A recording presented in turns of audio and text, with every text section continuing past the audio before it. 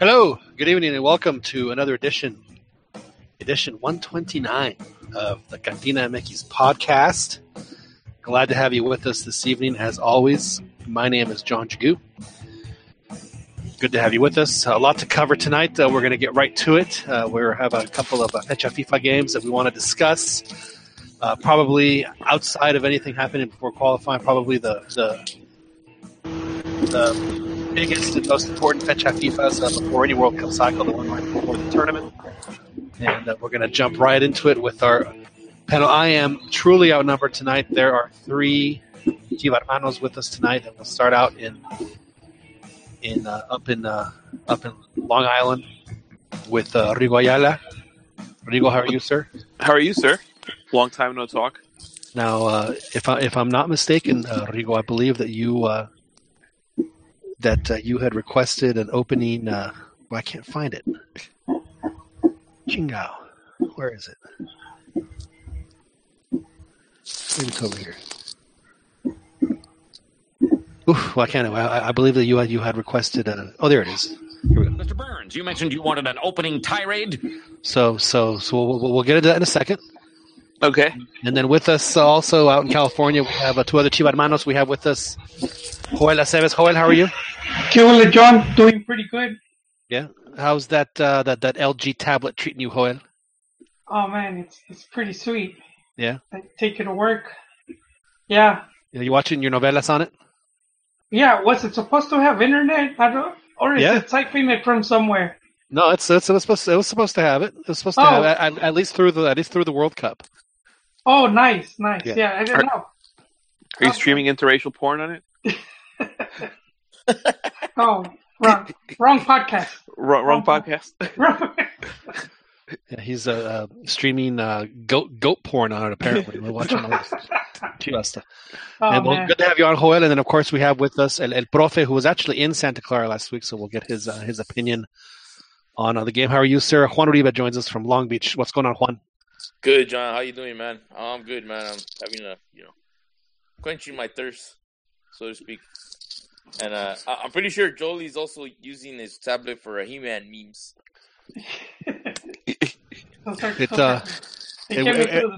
It would not surprise me now. And like I mentioned, I know that we want to jump right back into it. So I know that Rigo. Mr. Burns, you mentioned you wanted an opening tirade. So let it rip, Rigo. What you got? Okay. So last week I sent out some tweets, and I feel like I got everybody a little, in a little bit of a frenzy because of these tweets. And a lot of people, felt that I was trolling by when I sent these tweets out. And so essentially what I said was that the national team would be better served if Guardado and Héctor Herrera were not playing. And I plugged in two names, obviously two Chivas guys. I put in Pizarro and Marco Fabian as who I thought would be good replacements for them. And they acquitted themselves so well in the friendlies as well. So we have the first friendly against Iceland, and Guardado starting along with Fabian. And Fabian ends up scoring a goal. So there I was, touting myself. On a free kick. Okay. I mean, but, okay. On a free kick. Yeah. But can you remember anything Marco Fabian did prior to that free kick? I mean, I thought he was hustling the most out of anybody else. Okay, so he was hustling. Yeah, because and hustling is what you say when you're not playing well. At least he's hustling well. Well, because the midfield was all discombobulated. Right. Well, okay. So we'll move on. Okay. So then Guardado, I thought was again like he's been since the World Cup, just had a subpar game. Since the World Cup in Brazil? Yes, since World Cup in Brazil. Not the Gold Cup where he was named the tournament's most outstanding player. The Gold Cup where we lost 7-0? No, that was the Copa America. You're getting your Moleros. You're getting your Moleros confused. The Gold Cup was in 2015, and then the Copa America was 2016. All right, so we'll go from 2016 on. He hasn't been great. Just based on my observations, right? Sure. So the second half of that game, Carlos Vela comes on right, in replacement of Guardado in his position, and the whole midfield just changes. Like I mean, not that Mexico completely dominated that game, but in the second half, the Mexican team just looked a lot better. In the first half, Iceland should have been up like 3-0. right. Well, they should. I mean, what happened in that and Juan can talk to it just because he actually saw it in person. But for about 20 minutes in the second half, it looked like there was finally a connection between the defense and the offense and the offense and the forwards, because in both games, really, not just the Iceland game, but also in the matchup in Jerry's place against Croatia, we saw the same thing, and we saw the same formation. And I have to think, could there be a worse formation for Mexico to play? Well, the problem with the formation is that if you're going to play with a 3-man back line, you need to have wingers that are going to come back. You need to have they need to be midfielders that are going to come back. And he's playing with attacking wingers who refuse to come back. Yeah. So then we go into the Croatia game, obviously at Jerry's World, and he plays Guardado again, and he plays Pizarro. Okay, I would have to say the whole team had a terrible game. Okay, even Carlos Vela and Chucky, who are right now probably the best Mexican players. Sure, right. But he placed them both on the wings in this 3-4-3 diamond formation in the middle, and it was it Hernandez and Gobea and Guardado in the midfield, and then Pizarro as the cam attacking midfielder. Right, the position that we think he's born to play. Yes, and there was no midfield. There was nothing. Like they could not retain possession. There was nobody, like they could not string 2 to 3 passes together. And okay, I get Gobea's young. Pizarro, I mean, I've been hyping him up, so I have to eat my words for that because he had a terrible game. But if you look at that midfield, the guy who is supposed to be, above the rest based on his legacy and where he plays right now and how he's doing in the season would be Guardado. You would think that he would be the player that would, take over that midfield. And he couldn't. He couldn't do it. And he hasn't been able to do it. And to me, in the second half, once the lineup changes and he moves pieces around, he takes Guardado out of that center midfielder spot, and he in the beginning he put him a little bit higher, and then he took him out for like 15 minutes. The team starts gelling better. Well, they also changed formations completely. I mean, weren't they playing? Yeah, they went to 4-4-3. Yeah. But still, well, was it a 4-2-2 or a 4-3-3? It's supposed to be a 4-2-3-1 or 4-3-3. Yeah. With 2 defensive midfielders and the attacking mid. But yeah, because he put in Molina and Molina and Burrito, or was Molina playing as a defender or was he playing as a midfielder? No, he was playing as a midfielder, and he put in true defensive midfields.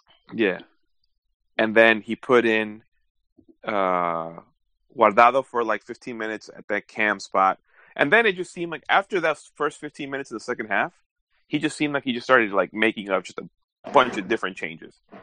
And the whole team. It seemed like it was a wasted opportunity because I mean whether or not Croatia is playing the quote unquote their best players. I mean let's be honest. I mean the players that were the subs are still pretty damn good, and if they're the team that most resembles not necessarily German but how a German team might play as far as style, where Croatia, unlike other European sides, especially Northern European or even Eastern European, they do tend to possess the ball a little more and have, it's not just going to be long balls and counterattacks, and they do a good job of maintaining themselves. No, they did and that's what they did. And so to me, it was like, I mean, are you trying not to show Germany what you're going to do, and just going to do the exact opposite of whatever it was? Because to me, it was almost I don't know, it just seemed like it was not the best thing for Mexico to do in that situation. I mean, it seemed like you'd want to at least try a little bit of how it is that you're going to play against a team like that. Because the reality was, for me at least, in the first half of the Croatia matches, the Croatia should have been winning that game 4-0 at halftime. Yes. I mean, they missed some. I mean, Iceland too. Yeah. I mean, and Iceland not as bad. I mean, Iceland had some chances, but I think that those chances were. They weren't like giveaways like they were against Croatia. I just feel like against Iceland, had Iceland had a couple better players, they probably would have put some of those opportunities away. I mean, same with Croatia. That's not to say that, like, there's everyone in this national team, from the coach to the players, I feel like everybody holds a certain responsibility into this team's lack of cohesion. Obviously, Osorio bears the brunt of this, but I mean, the defense underperforms and the midfield underperforms, and it just seems like we waste, probably one of our more talented crop of strikers and attackers because the midfield underperforms and the defense too. So my point is that with all of this is that there are players who should be looked at and not just played because of what they've done in the past or where they play for their club if they can't perform in the system that they're being asked to perform in, i.e. Guardado, Herrera, Reyes. And I mean, and just looking at what I've been seeing, like, to me, like, I wrote an article today. The midfield that I would like to see against Germany would be Molina at center defensive mid, Jonathan Dos Santos right next to him, and Carlos Vela in front of them. You know what? It's interesting because he didn't give Jonathan a sniff. He's injured. Jonathan he got dropped. He was injured. He had an air quote injury. Oh yeah. That was, I thought it was interesting. He didn't play the other Jonathan. Well, no, he didn't play Gonzalez either. He didn't play Gonzalez. I thought that was interesting. I thought he'd give him minutes in Santa Clara. It'd be like a homecoming because I guess he's from there, But he didn't. That's another guy that didn't get a sniff. But you know what, guys? I mean, from the way I saw the game, for example, speaking of the Iceland game, I thought Mexico was a better team throughout, even in the first half. The lack of cohesion, I think it's by design, because what he's looking for is for them to bring the ball up one wing and then switch to the weak side, And if you notice, Mexico does that all the time. Like, that's like it's their go-to. It's like, the Lakers, dropping it into Shaq or something. That's it's like a jugada de tracción. So they go up the wing, they want to tilt the field on that side, and then the minute that happens, they try and get the imbalanced, like the numbers on the other side. Yeah, it's like that's their go-to now. That was their go-to in the Iceland game, and I think I saw it in the Croatia game. Is just obviously Croatia had better talent, and that kid that center mid, what's his name, Kovacic? From Real Madrid. Yeah, he's actually. I mean, he might even be better than Modric. I mean, he was doing well against Mexico, and so it was funny because speaking on Osorio's change of tactics completely, going to two defensive mids, is that I was kind of talking to Martín del Palacio about they were kind of sliding Gallito Vázquez, before that game, and they were saying Osorio's trying to teach Mexico how to play without a pure defensive player in midfield, or two, and then he goes and he brings out two defensive mids. So I mean, but it was by necessity. Do you think he didn't have a choice? Just from watching, like now, do you think that the players are just not able to keep up with what Osorio wants to do? Oh no, they're doing it. They're doing it. It's just you have to look at the type of player that's there. Like look at Tecatito. He's he really struggled with his 1v1s. There was moments where he could play a through ball to Layun, but obviously Tecatito's not a guy that's gonna pass the ball, right? If he's in the attacking 1v1 situation, if he's in a 1v1, like he had Layun several times to give him. Layun would make the run, and then Tecatito would, instead of giving him the ball, he'd cut inside, going to his left. So, like for example, in the Iceland game, in the second half, he brought in Vela, he brought in Chucky. So Vela's he's really good at delivering that switch, like at the right moment. And obviously Chucky's really good at forcing the defense, getting through their backs for a through ball delivered to him, or for him to find the pass. And for me in the Iceland game, the only thing that changed was that the guys delivering the pass, the switch of the field happened a lot faster, because the guys there, obviously they're better at that, and they deliver better passes. They have better vision from the back compared to the first half, So that's what I think. Like you had Vela dropping in deep and right away switching across to Chucky, and vice versa. So I think it's just those guys were looking for each other a little faster.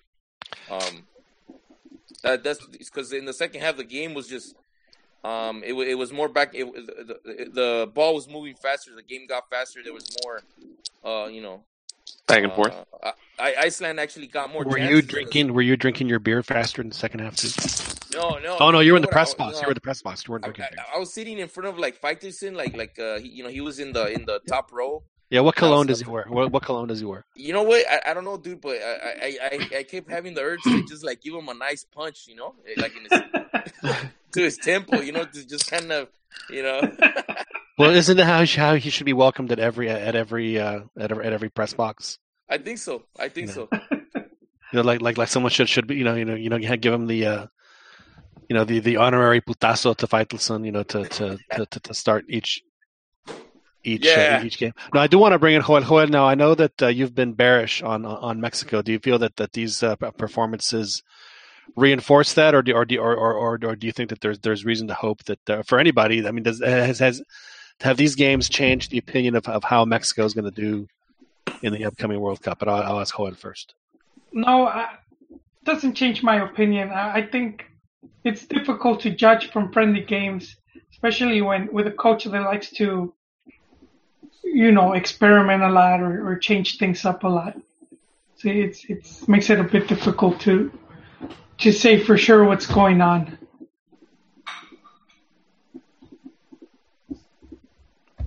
Okay. Yeah. So no one now thinks that Mexico is the shoe-in to make the semifinals then. After these performances. I don't know, man. I know he's been getting more criticism recently, but by this point, it's pretty moot. Yeah, it's pointless to criticize him. That's why I'm criticizing the players. He's not gonna change. You know what? Yeah. Tom Marshall though, Tom Marshall's a big he's a big Osorio fan. He was the kindest person to him in the press conference. Like he, buttering him up and he even made Osorio like that was the only moment he smiled was during Tom Marshall's question. Well, it's funny that you mentioned that. I'm sorry, Joel. I'll let you respond real quick. I was just gonna say Tom has that effect on people.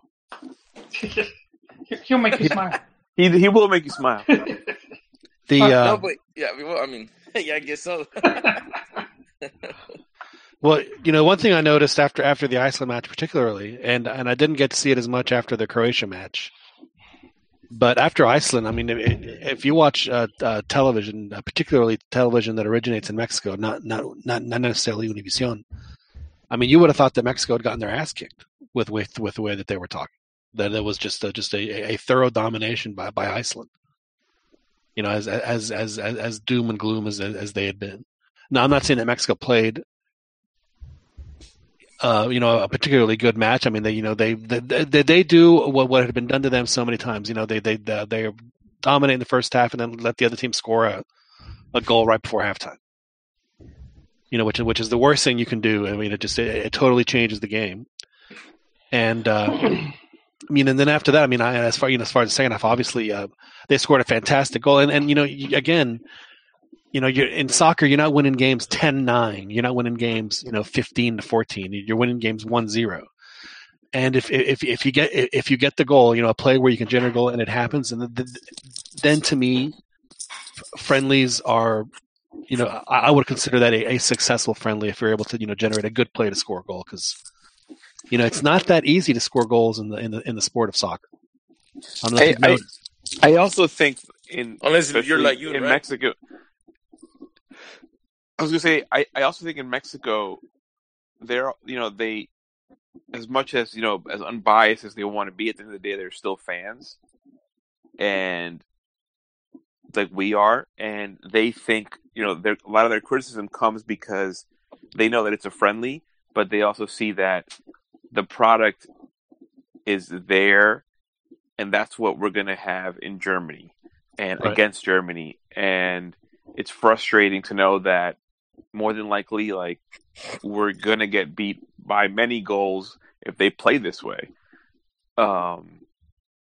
Because, I mean, if Iceland had, so many clear opportunities, I mean, not that Iceland is a bad team, but that it's concerning because then you go and you play against a really good team like Germany, and then it's like, okay, if Iceland's getting by you like that, then what is Germany going to do? See, I don't mind a 3-man back line, but you have to have the two wingers. So you eventually have a 5-man back line if you have to have it. Hey, dudes, I'm just gonna correct you. I don't think he's gonna do a 3-man back line against Germany. I think. Because remember, one of his tenets is he's always going to have one more defender than the other team has forwards. So if Germany plays a 4-3-3, which I think we're expecting them to, right? They're gonna play a 4-3-3. Yeah. Then Mexico is probably going to play a 4-man back line. I think he's going to go 4-5-1. Yeah. I think 4-3-3, 4-2-3-1. I don't know. How about a 6-2-2? No, that'd probably be the best. I'm being dead serious. All 11 stand in front of the goalie, right in the line, all game. No, I think he needs to play. He needs to play with 2 defensive midfielders. He needs to play with 4 in the back, and just play with a lone striker. Man, I would fucking put Chucky up at striker. He's the fastest one, and just leave him there, and everybody else just defending. Well, there are a couple of things I would do, and I think that this is where I think Mexico is as good and should and could be as good as anyone in the world, and they showed glimpses of it, is counterattacking. I would love to see that become Mexico's primary weapon in the World Cup, because I think that they could be incredibly good at it. Yes. And it's not something that Mexico historically has done all that much. But this group looked the absolute most dangerous when they counterattack. Correct. I completely agree with you. Yeah. So I think, I mean, if Osorio could figure out a way, and Ron talks about this all the time, is like, you don't have to have the ball to control a match. And the Germans are going to have the ball, and it's going to be very hard to take it away from them because they have players that the Mexico just cannot match them. Hombre por hombre, skill for skill. It's just not going to happen. And it's no slight on Mexico. There are maybe 2 teams in the world that can match up with the Germans like that. That's just as our friend Raúl Orbañano says, esa es la realidad. I mean, that's just what it is. And Mexico has to take a defensive posture against Germany. You cannot play the possession game against Germany, especially with the players that Mexico has, giving up the sloppy passes that they gave up against Iceland and Croatia. Mexico should be, if you're going to have a sloppy, I get it happens, but I mean, they were doing it like 3 out of every 5 possessions. They weren't getting past the center circle without giving it away, and a lot of it on unforced errors. And that the Germans will just. I mean, they did. They took them 7 minutes to score 2 goals against Mexico because Mexico, was bad with the ball. I mean, against Spain, I don't know if you guys watched the Germany-Spain game. I was watching it. First 15 minutes, Spain was dominating. Oh, yeah. Spain scores the goal, and Germany immediately turned it on, and they come back and they score. Now, I mean, they didn't score right away, but when they wanted to turn it on and play high pressure, take the ball away from Spain, who's one of probably one of the best teams in the world with ball retention and possession, they were doing it. They were making them make mistakes. So that's, I feel like Mexico, a team that normally plays to have the ball and play possession ball, they won't be able to do that against Germany. No. They need to counterattack. I mean, I don't even know if they'll be able to do it against the Koreans, because the Koreans are so fast on counterattacks themselves. The silver lining is everybody in Mexico's group lost, including Mexico. So everybody in Group F lost their friendly on Tuesday. On Tuesday, and you know what? I got to watch a little bit of the Argentina game against Spain. I don't know if you guys watched that. Yeah, I was watching that. And I was reading an article by AS. They talked to Sampaoli, and yeah, there's parallels to Mexico's loss against Chile, because they're basically saying, he basically said that they have a mental block right now, which is messy everything. Insane to me, to have an Argentine team that mentally it can't handle the pressure. He says they're in their morale is low, and I thought if one thing the Argentines have, it's a strong mentality, and I guess according to Sampaoli, that's not the case right now. He says he needs to work with them with the mental aspect with them, because they mental psychology, not mental, reading the game.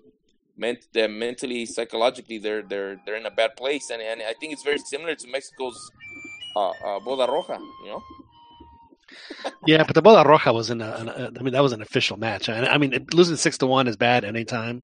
Losing 6-1 in the friendly is with a coach that's only been in the coach for a couple months, right? I mean, but it's still, I don't think Argentina's used to. No, I think that's the worst loss, something like that. Well, here's the thing that I don't understand about Argentina is as talented as exactly. Hombre por hombre can match you. That Germany team we're talking about, they can match the Germans, they can match the Brazilians, the French, the Spanish, all of them. I mean, on paper at least.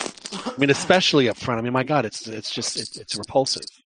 How many great players they have, and for them to just totally have to rely on Messi for that.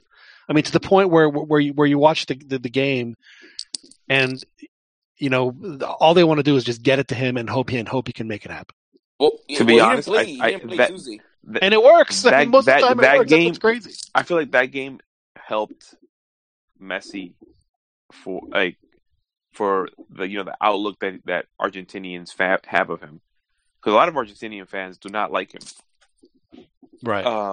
And I feel like that game more than likely helped, I'm not going to say helped his legacy, but in the eyes of Argentinians, they realized how valuable he is. I mean, holy smokes, how can you not? I mean, I understand what you're saying, but it's like, no, yeah. I mean, at that point, you're just being nothing but a straight up hater if you can't understand that. No, I mean, I agree with you. It's just it really is just bizarre.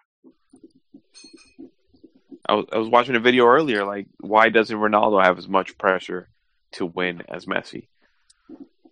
Well, because I mean, Portugal's Portugal and Argentina. Yeah, Argentina's are. I mean, it's just not the same. I mean, you could spend. Joel, could you go in Argentina and just stay in Buenos Aires and go watch one game a week during the season and see and not see the same twice because they have so many games in Buenos Aires? Pretty much, man. Not just first, but even second division. Yeah, so there's like, what, 30, 40 teams in Buenos Aires alone? Yeah, and even like the third division teams. It's just way different than what we're used to seeing.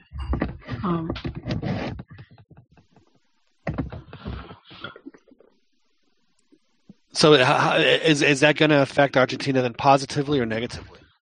Because, I mean, I can certainly see this as a great wake-up call for all those guys to say, you know what, we are so much better than this. Well, I think one of the things that's been happening was it's extra cancha a lot of to an extent, you know.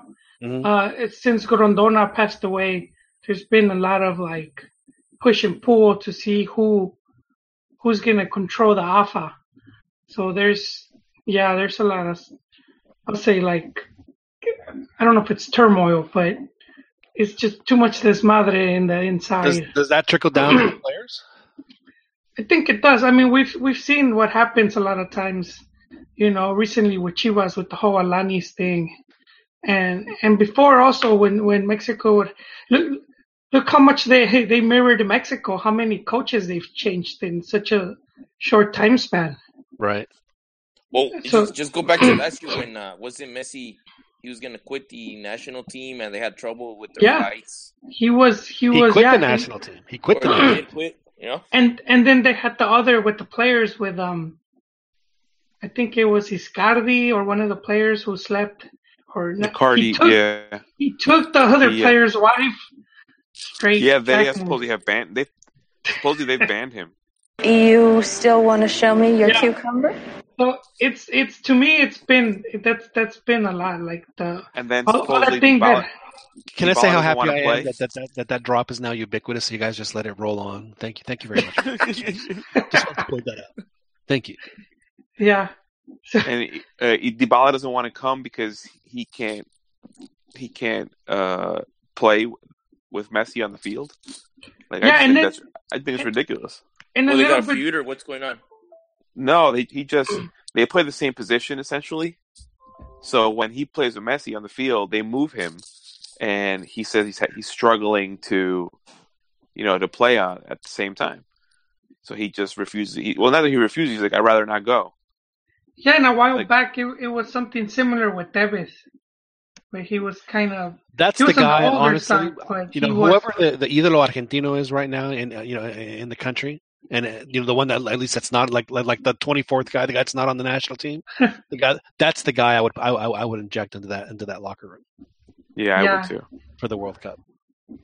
Yeah, so they're talk that there's been this big disconnect, and I think you could see it, because all that talent in that team, it just shouldn't be getting taken apart so easily or struggling so much. You know what? But Sampaoli screwed up, dude, because he brought in Mascherano, and I mean that guy's, he's playing in China. I don't think he's at the same level that he was a year ago. Well, he left. He went obvious. to China. He went to China so he could regain his form because he wasn't playing at Barcelona. So that was like part of the plan, dude. So he get playing time. He's three steps too slow. The first goal. I mean, he was. Well, Chip, again, for Argentina, it's better for them to find this out now than to find out against Denmark. So, if it doesn't work out, I mean, I do believe that Argentina is the kind of country that would be able to handle replacing Mascherano without any problem at all. Dude, but I just think the mental aspect, they're gonna struggle to recover from it because they're not used to this. They're like they're basically. I mean, you guys, everybody rates the Argentines. They've been living off of their reputation for the longest time. But they did recently just make the final. Though. They did make the last World Cup final. They've made the last three finals in the tournaments they've played in. Yeah. Well, true. But okay. I think they're not. Their players aren't at the level where and maybe they never were. They just had a lot of attacking talent, but it's not. I mean, because technically, throughout the years, I've been hearing from different coaches, like the FMF coaches, when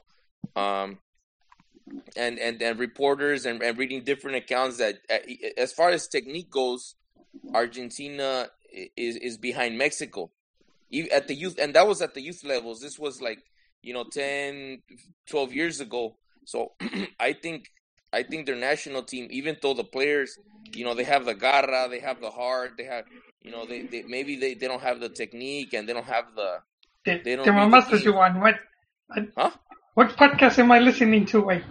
I mean, I think that's their issue, and I think, and like now they brought in Sampaoli. He obviously he's gonna bring his system, but he needs to lay the foundation for at least one cycle. So I think the next cycle is when we're gonna see Argentina, really start kicking some tail. Because I think that next cycle will be because Messi's not there anymore. They don't have to be dependent on Messi. Oh, he could still stick around, dude. I mean, he'll stick around, but I think he won't be the focal point of the team. Yeah, but we should. Go ahead. No, I'm saying we should note that also they were a bit unfortunate in some of the finals they reached. Yeah, Higuain always misses. Yeah, but they also got there with injured players. Yeah, I mean, and Argentina for a long time has struggled to put out defenders too. Like they haven't put out quality defenders. I'm going to be honest with Profe. If we got an Argentine coach on the show, I'm sorry, but we would have to replace you, Profe. I hope you don't mind. We have to what? Remove my microphone? No, I'm serious. Look, at the youth levels, I've sat in a classroom with the FMF coaches, the goalkeeping coach, and different, and I've read different articles from just different sources that they've all said the same thing, that as far as technique, I'm talking about technique, polished technique, that Mexico, that the Argentines were starting to admire Mexico. And remember, Juan Manuel Lillo, he said the same thing, that Mexico was really fantastic technically, and maybe as a league, they were ahead of many leagues, including the Argentine league. And he was talking about just the willingness to attack, the technique of the players. But when it comes to mentality and intangibles, the Argentina, even at those youth levels, they have the edge. Like they go on the field, they step on the field, they think they're better than you, And regardless whether the guy can dribble the ball more than 3 steps but I think now with this game, there's going to be a mental aspect to it that I don't think they're going to recover as fast as we expect them to. Sampaoli completely cleans house, which I don't think he will. I think that's Alberto Chiquis Campa joins us from Chicago. What's going on, Chiquis? Hey, what's up? Just listening to Juan praise the Mexican technique. Yeah. Does that explain the Picolines and Diego Reyes and are you bad mouthing Picolín? No, I'm saying that would explain why they played for so long. Are you saying the age? Technique. Are you saying the age of a tronco is gone? Técnica Azteca. The Mexican youth teams were dominating for a while. Remember that.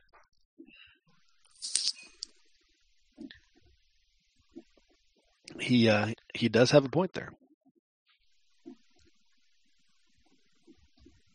Chiquis, now that you're with us, did you get a chance to offer your observations for in 30 words or less with what you saw in the friendlies and what did it change your expectation for the upcoming tournament?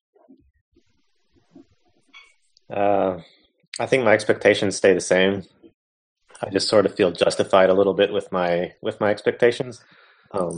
So you're making it all about you. I guess so.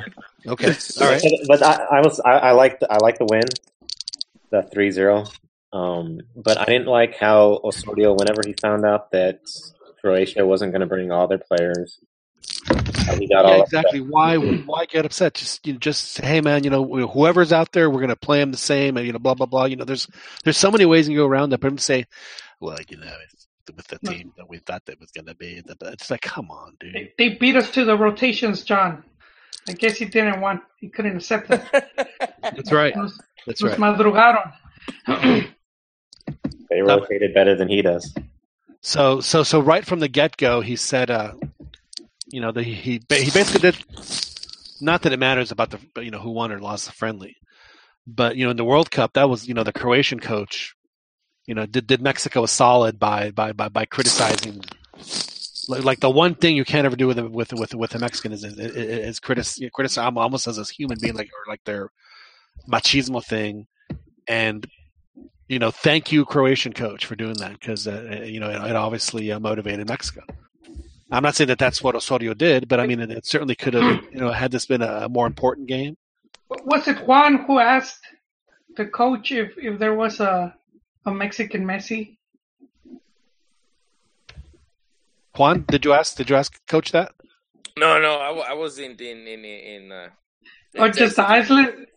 Yeah. No. What was it? To Rakitic? Someone did ask that question though.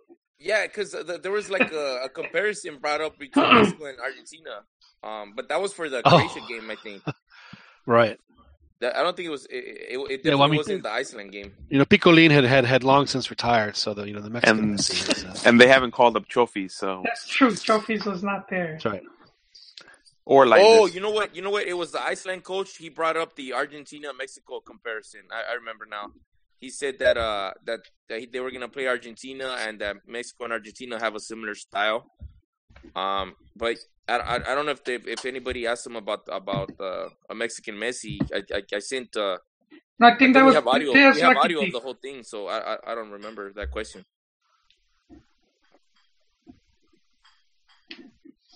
So, are you saying that we did not prepare appropriately for the podcast? Actually, you did send audio, and I did not get a chance to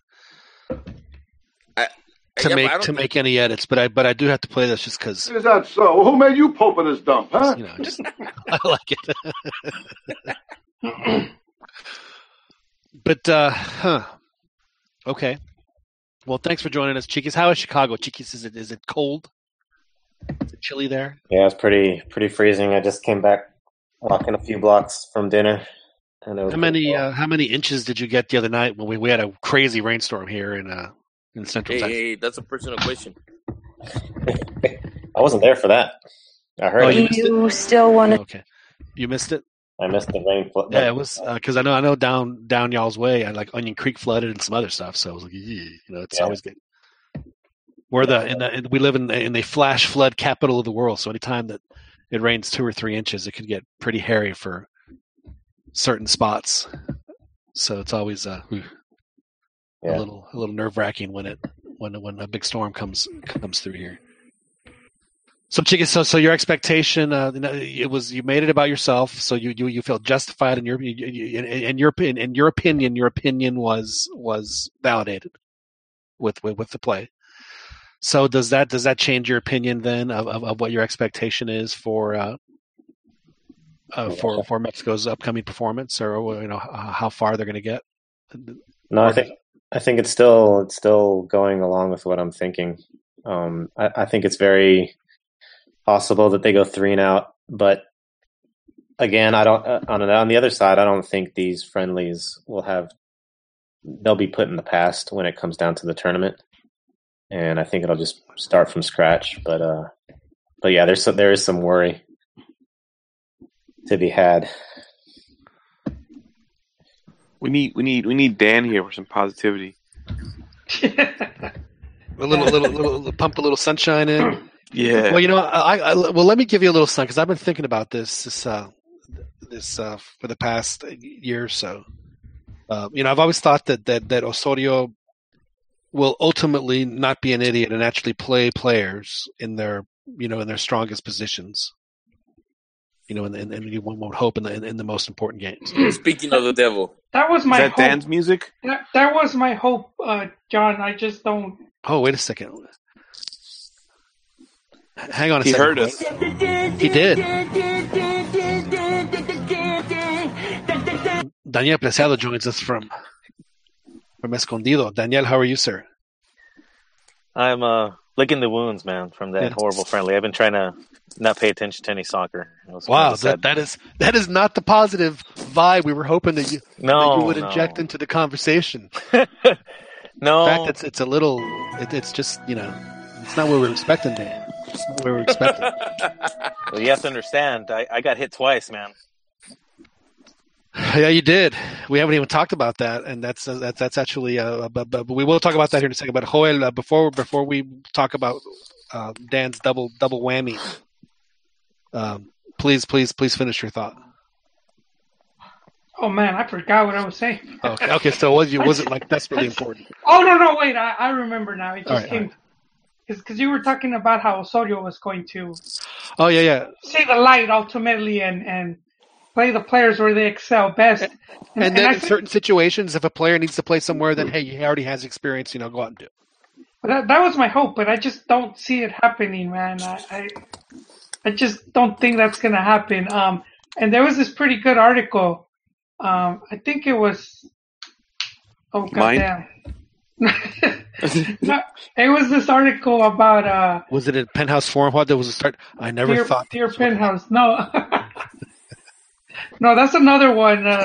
Some rumor Profe was saying about Osorio cambiando or doing rotaciones with some females, but that's neither here nor there. This article is about they were saying how he's not or he's too pragmatic.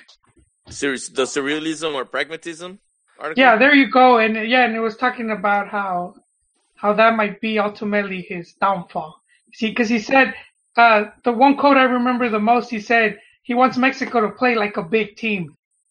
And I pat myself in the back when I said something similar a while back about he acts like he's coaching Holland 70 team.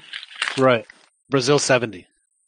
Yeah, man, you could just pick and choose. And that was the other thing where the guy was arguing that, Mexico just lacks a lot of quality players to do a lot of the stuff that Osorio wants, where he tries to dominate even stronger teams. Well, I will admit that I think that he overthinks a lot of things. I do believe that the Mexico would be play considerably better if things were simplified for them. A lot. Kind of like when Tuca says, "Hey boys, how do you want to play? Oh, let's play this. Great, let's practice that, and then we'll, if that's what you guys are comfortable with, we'll go out and do it." And then and then he lost to the New York Red Bulls. The Toronto. Tuca won the game he had to win. You don't think Tuca could handle? Honestly, do you think Tuca would trot out a 3-4-3 against the Germans? But you don't think he's going to do that against? You don't think he's going to do that against Germany? I think Tuca's going to struggle against any bunker. So that means the Sweden game and possibly the Korean game he's going to lose. And he wouldn't go out to win against Germany. He would go out to not lose. He would play a 5-4-1 and just. But I will say the one thing that Tuca did, I remember when he coached, was it Argentina or Mexico against Argentina after Argentina. He did a 4-3-3 in that game. He did, and he the minute that they took the ball away from Argentina, they just launched it to the two wingers, and it was very effective. It was extremely effective. And so I think that is again. I just think that Mexico has a real good chance to be lethal on a counterattack. Isn't that how Ghana gave Germany the business in Brazil? Because that was a terrific game, and if I'm not mistaken, I think Ghana got either one or both of them on great counterattacks. You brought up that game, John, and I've been looking for video of it, and I've struggled. Oh, stop it! I bet you if I just go Germany, Ghana, it'll pop right up. The Russians have deleted all evidence of that game. I'm pretty sure. I think I found one where the video is sideways, so I didn't have time to flip it, to fix it, and flip it, and reverse it and watch it. You couldn't just turn your head for 90 minutes. Possibly. But Well, anyway, I'm kind of with what Hola was saying though, as far as the hope is that he's been kind of trolling us, and he's just been like consistently just tinkering with different people in different positions because if he does have that mindset where I just need to have several options in case of anything, then I guess it wouldn't be a bad strategy to practice on, because the players are dropping like flies seemingly. So having guys to be able to plug in different positions, while it may not be ideal to us, it may work out positively. But I'm kind of with Hoyle in the same line, where I don't think that's what he's going at. I think he's got I do think he's got his 11 for the strong matches, but I think against different opposition, weaker opposition, I think he's going to probably go with the rotation of players. And based on the Iceland game, I kind of liked what I saw. I mean, if you're going to go up against a bunker and you're not going to be able to really open them up, so then maybe just take your chances on set plays, work for corners or for free kicks, and try to get your goals that way. I think it's a legitimate strategy. It's not what we're accustomed to. It's not what we want to see. But for the most part, it's been effective. So I don't necessarily think we're going to struggle against. I mean, they're going to struggle. I don't think they're going to be easy games, but I do think they're manageable. Where I think they have enough quality to get through any of those bunkers. The Germany, though, I think that's the one match that it again, to Hoyle's point, like if they lose bad, then they might as well. They might have already played themselves out of it, but. If they could minimize the damage in that game, I do think they'll handle their business against Korea. I think there's been too much of a knee-jerk reaction and too much panic, a little bit too much. As far as, not everybody, like there was a lot of friendlies played and not everybody, looked great in them. So to draw conclusions because Mexico looked terrible against Croatia, I mean, maybe against certain teams that might be the case, but against other opponents, I don't think it's necessarily doom and gloom yet. I don't agree with the set pieces. I think if any of these teams bunker, Mexico's not going to be able to do what they want to do, and they're not good at set pieces, and they're not good at corners. And you only have one. You only have one player that's good at. They're actually quite effective on set pieces, both on defense and on offense. They get a lot of their goals. Mexico? Are we talking about Mexico? Yeah. No way, dude. The goals that Fabian scored and stuff, that was very rare. And actually, that was sort of lucky. Well, I'm not saying necessarily from a free kick. I'm saying from set plays. They do score a lot on set plays. Not on no bunker. Not on no bunker. If these teams are smart, if Korea is smart and Sweden, they'll bunker. What do you mean smart, though? I mean, if you're sitting back, then that means you have 3/4 of the field. You're going to be able to bring the ball up 3/4 of the field forward. You could easily work to get corner kicks. That's what I know. Mexico's not good at corner kicks. Mexico's not good. Yeah, I disagree. I disagree with that. I mean, that's the I think under Osorio lining up a bunch of tall guys is because he wants to be strong on set plays, be either on offense or on defense. He thinks that's a weakness. Good at corner kicks. Okay, I mean, I don't have any stats with me, but I mean, I would think that's the one area where Osorio has improved the team dramatically is on set plays. It's well documented. Also, I think at least in not giving up set piece goals, I think they have improved. He plays with all tall defenders. Yeah, defending corners and set pieces, Mexico has improved. But is the trade-off worth giving up just massive chunks of space on the field? No. Against good offenses. See, I agree. I agree with Rodrigo. It's not worth. I would rather take my chances on a set piece than to give up, a 30-yard gap to a guy who's really good with the ball and is incredibly fast. Now, keep in mind, there's been, studies of the statistics as far as, the way goals are scored in the World Cup, and one of the main ways that goals are scored in World Cups and and in soccer in general is usually it's a quick counterattack, or a corner or a set piece. Where, in other words, the way he's trying to play the whole possession and lots of passing, the way Spain did it's less likely to lead to a goal. And if you play fast, if you get a corner or a set piece play, you're more likely to score. I mean, how did Mexico score against Croatia in the 2014? They scored 2 off corners and 1 off a quick counter. Under Piojo.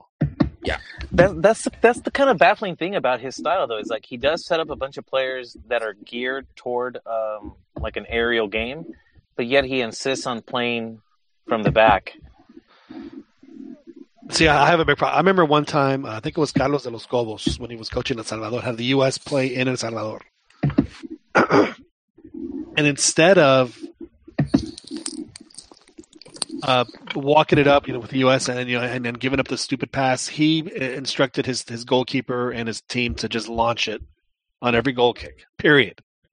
And just throw it up there, as a 50-50 ball, because I guess, his mind is like, their midfield isn't necessarily that good to keep the and who knows where the ball is going to bounce, etc. So I mean, I would like to see Osorio do more of that. And when was the last time you saw a goalie actually launch it under Osorio? It hardly ever happens.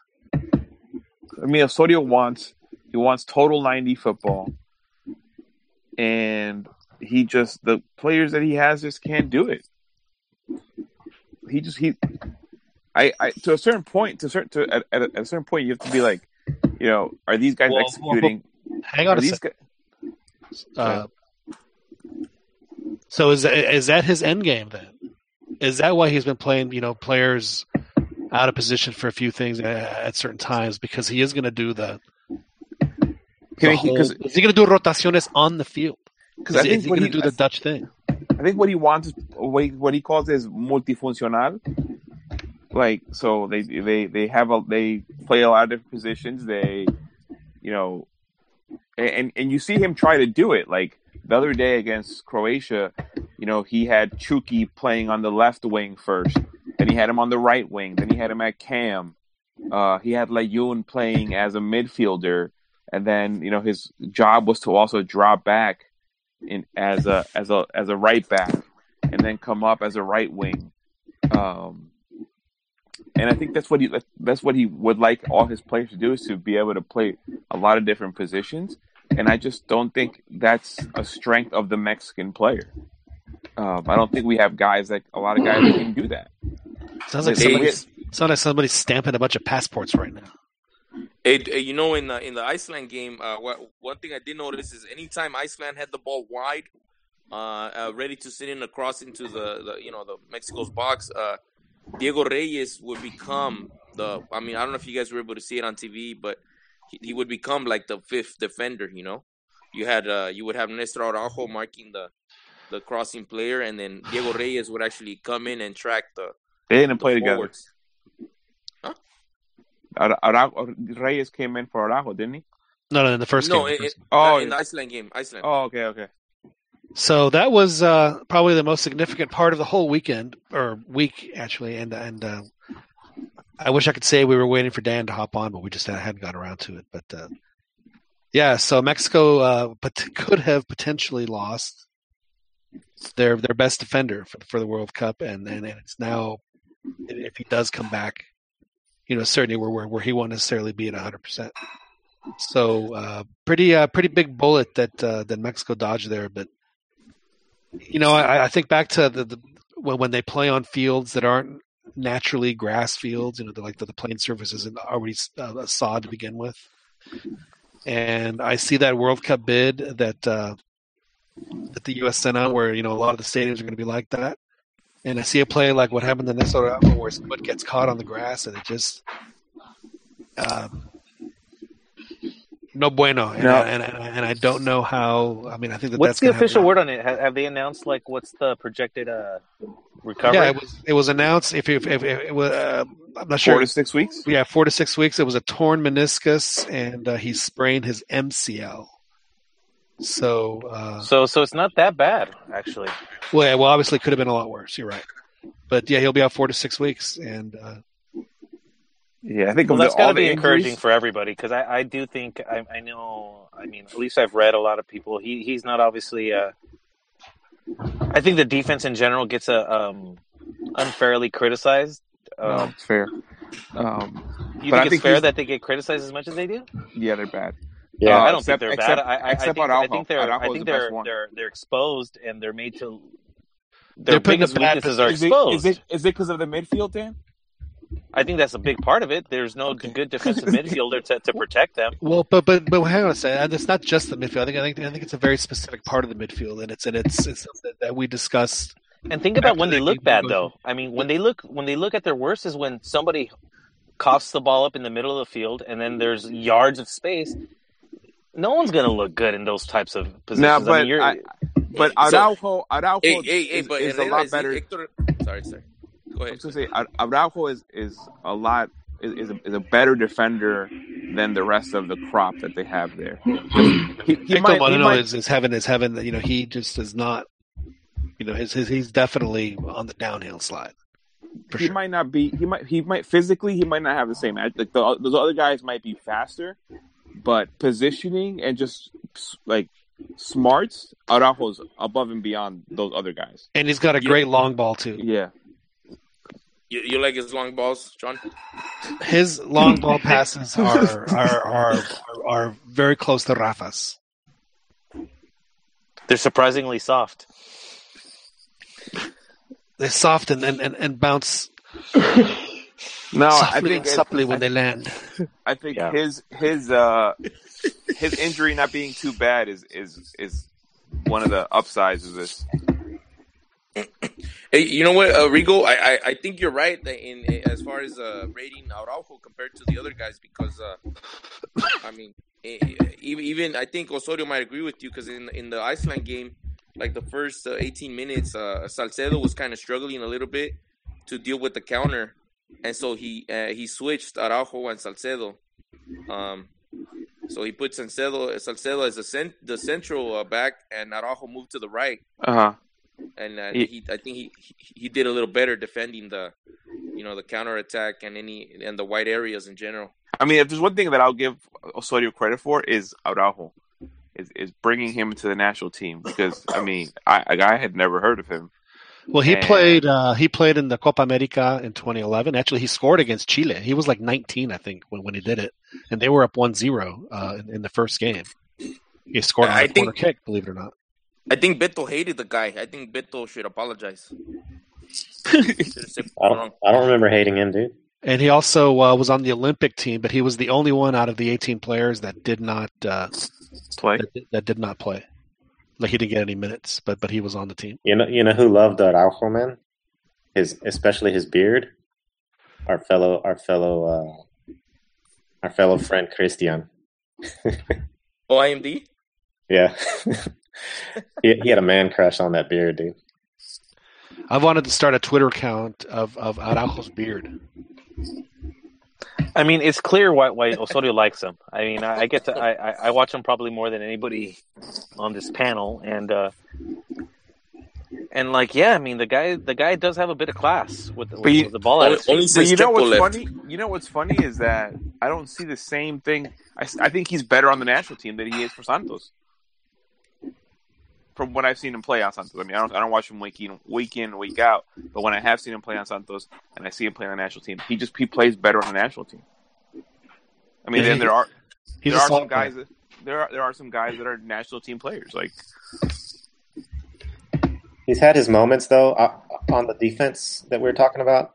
When I think Dan mentioned that when the midfielders screw up or push forward too much, and the defense does as well, that they get totally exposed. Araujo has been part of that as well. So it's like, but they all have. They all have. Yeah, they all. You gotta. Moreno's been caught in it. You gotta know your. You gotta be have order in the back line, man. They're just not cool under pressure, and that's the issue. I mean, I think we all see it. Like they're if the pressure's light, then they look really classy. Right. You know, they look really comfortable with the ball at their feet, and they're able to move the ball however they want to whatever side and create the play like that. But if it's a team that knows how to press well, the team, you could see them get tight. Like the passes just immediately become less accurate.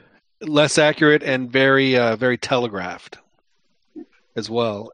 I mean, it just seems like you would just wish that they're coached and trained. Hey, defender, if you feel like they're sort of and just why not send it up to a winger? Just send a 50-50 ball up there. Maybe something crazy is going to happen. I'd rather lose possession, inside the other team's 18 than, just inside the center circle with nothing but 50 yards between the goalie and the last guy. Correct. Hey, if South Korea and Sweden are listening to this podcast, they are. Yeah. I'm here sure. are the two keys to beat Mexico. They should to scout Mexico, because these are the two keys to press when Mexico tries to bring it from the back, and then to bunker afterwards. That's the way you beat Mexico right there. Yeah, He's giving out state secrets. Here I have a feeling that Beto was one of those kids that like rooted for the evil empire. In the old the old. He rooted for the Cobras. Yeah, and the Cobras, in Karate Kid. And also on G.I. Joe, right? Yeah, G.I. Joe too. And what were the other? I like the ninjas, man. I like the what is it, the white ninja? Joel, help me out. The Transformers. What are the Decepticons? Yeah. Good Lord. I'm sorry, Joel. I'm embarrassed. I had the pistol. Megatron. And the white ninja is Storm Shadow. Storm Shadow. Oh, Storm Shadow. What a great name. Oh, and also I did find it funny how they would pick on Danny LaRusso. They would pick on him. It was his fault. I've heard actually that there's a movie coming out. It's already out. Is it it's on YouTube. It's a YouTube. Johnny? Yeah. I think he's the bad guy now. I think Daniel he's a bully. Right. He works at a car. He works as a car salesman. I don't know if he owns a car lot, but he's like a car salesman. And the roles have reversed. And Johnny helped some kid out there was gonna get jumped. And so he starts the Cobra Kai. But then Daniel doesn't like it, so he's like, Yeah, but Johnny's teaching him the bad way, though. He's teaching him to be the way he was. So that's sort of bad. Danny's just being he's being pompous. He's being like. Well, that was what made it bad was the sensei, was the teacher, that he was actually abusing the kid, man. He was. Yeah, that's what this guy, and now he's teaching kids to be like over aggressive. I mean, it's in a good way because he's. Teaching they need to be aggressive now with today's. Yeah, but it shows the kid beating up some dude so he can get some girl, man. Hey, but see, at least he's not gonna like take a gun to school and just lit it up, man. Yeah. This podcast took a lot. Putazos no balazos, way. They're old school. I'm dropping off, guys. It was great talking. Well, Rigo, always a pleasure to have you. I know that you had to hop off, but we're glad that you're able to make it. And good luck this week with your Chivas, and we'll talk next week. All right, later, guys. Later, Rigoberto Ayala joining us, as he always occasionally does here on the CantinaMX podcast, bringing the opening, firing the opening salvo tonight, after feeling that his inflammatory comments he made. You know what? I think he got upset at the spoilers over here with these two guys. Call earmuffs at these guys. Earmuffs. Spoilers about the movie. About the new Karate Kid. Yeah, man, I'm gonna check it out. But now, don't spoil the plot. I think you need that YouTube subscription, the YouTube Red or whatever it is. Oh. Wait, man. So if Nestor is not 100%, and I wish that that obviously that won't be the case. Who would then get first crack? Would it be Alanis or would it be Montes? Oh, I hope not. Man, I hope not. I think he would give it to Alanis, even though personally I'll go with Montes, but Osorio seems to be a fan of Alanis. I was at the. I don't think we'll see Alanis since he's doesn't he typically play on the left side, and isn't that Moreno's side? that doesn't matter to Juan Cambios Osorio, man. I do think it matters to him. He's He like, likes hold to my play. beer. He'd rather have a player with his He- perfil natural. He'll play whatever he wants him to play, way. What about Edson Alvarez, though?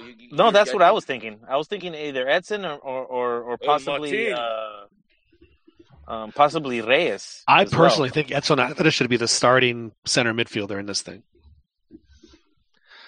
But before Rigo went off, and I think that this could be the answer. Do you guys think it's possible that we might see the Mexican version of total football with this guy, with him training these guys for the past 3 years now to play in different positions? I mean, is this something that he's just going to unleash at the World Cup? Well, you know what? No. Okay, you know what, John? No. There's a quote. I think Jolie will enjoy this, and he's a big Argentina fan. But he says, "Playing very badly for 2 months was a strategy to confuse Boca." And this is a quote from River Plate's coach Marcelo Gallardo after they beat Boca in the Super Final, so for the championship, the Argentine championship. So it's possible.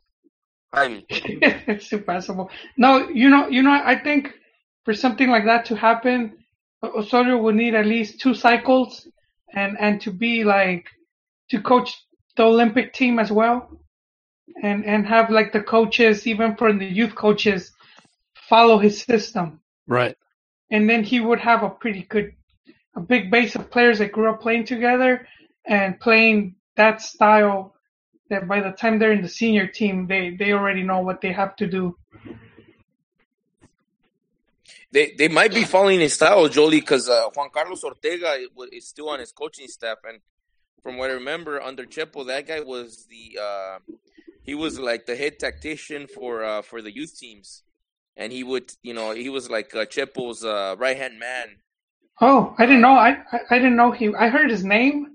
Yeah. I didn't know he was from back then. I thought he had came with JCO's group. No, he's been in the Did his FMF stock just jump up a few points, Joel? To me, it did, yeah. you know what I'm thinking? I'm thinking Chepo's really running the team behind the scenes. Dude. When I heard Juan Carlos Ortega's name, I'm thinking this guy's got a direct line, a back channel straight to Chepo, and Chepo calls him up and says, "Hey, fix this, call up this player." Nah, man, I don't. Hey, I just think he's good at what he does, so he's. So you think that it's a good idea, Joel, but it's not. The execution is just not there. Yeah, because we just lack players. It's a theme we keep coming back to, John, where it's like we only have. Great. To carry on this mighty task in one night? Monty Python. It's coming to Netflix, man. Yeah, man. We only have 12 players in Europe. About half of them are starters. The other ones are bench or journeyman. So I think for that, we would need twice, maybe 3 times as many players and doing good to pull off some of that stuff. So that we're just cutting ourselves short. So once again, it boils down to, I look at this World Cup kind of like I looked at 2006, where I think Mexico has I think better offensive players, but more vulnerable defensively. Whereas that team was the opposite; it was very good defensively, but had no offense at all. And they'll do enough to get to the round of 16. But then after that, they might give Brazil another one of those. I don't even want to say it, but you all know the phrase. And Clásico. Well, yeah, exactly. Just add another one to the pelt of the Jugamos Como Nunca tapestry, and people will talk como I don't know how many times I've heard people say como le casi ganamos Argentina. Come on,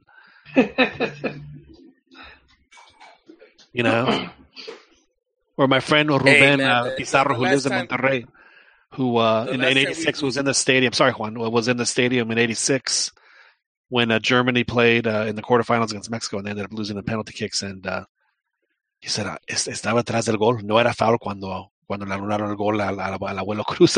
Every time I bring up that game, sabes que le anularon gol al Abuelo Cruz. Just every single time. So ahí estaba, lo vi.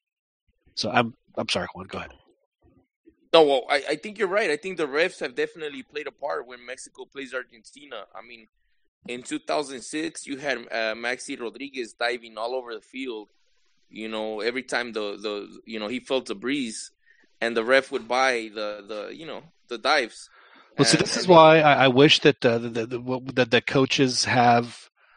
I firmly believe that Vasco Aguirre in the France game in the World Cup, seeing the way that the French were getting away with murder with the ref. I mean, just basically, the ref was going to call it a certain way, so we're going to play that way. And Mexico started doing the same thing, and they ended up getting a penalty out of it, and they ended up winning the game. But yeah, I think yeah, man. Yeah, and in South Africa, the same thing. The refs once again played a big part. In Mexico's. In this case, it was a meltdown, but it all started with that offside goal. That 6-yard offside goal. Yeah, that one. That was a blatant one, man. That almost ruined my. I was in San Francisco with the now wife, and it nearly ruined my trip. That was it's like you have to. You so many things are going to have to go right to beat Argentina, and then when you get something like that go against your way, it's like, why even bother, man? Hey, like if you're going to give them that, dude, like we got no chance. Right before that, Dan, we were one pass away from having from Bofo being the RG killer that he's known for. He was wide open. Cheech had a easy pass to Bofo. He didn't see him. He never saw him. The pass never went through, and I think that was Bofo's main reason to be there, to be the RG killer. That's why I was on the squad. And I applaud Aguirre for making that decision. I mean, why not? If it works, it works. If it doesn't, it doesn't. But I mean, at least that's players the only like good him, thing I players can say. like Cuauhtemoc, they have to be on the team, either as a starting role or as a substitute. I think you have to have guys that can create something, that can get under the skin of people. Like that's why I love those two guys too. I mean, those are two of my favorite players of all time, just because of their creativity, their smarts, their savvy, their ability to get under people's skin. I mean, that's a skill that you could really exploit in important games. I was about to ask you if you think that the Giovanni Dos Santos deserves the same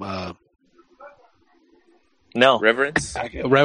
But the answer, with the way you just described both those guys, the answer is a firm no, because he is nowhere near that kind of player.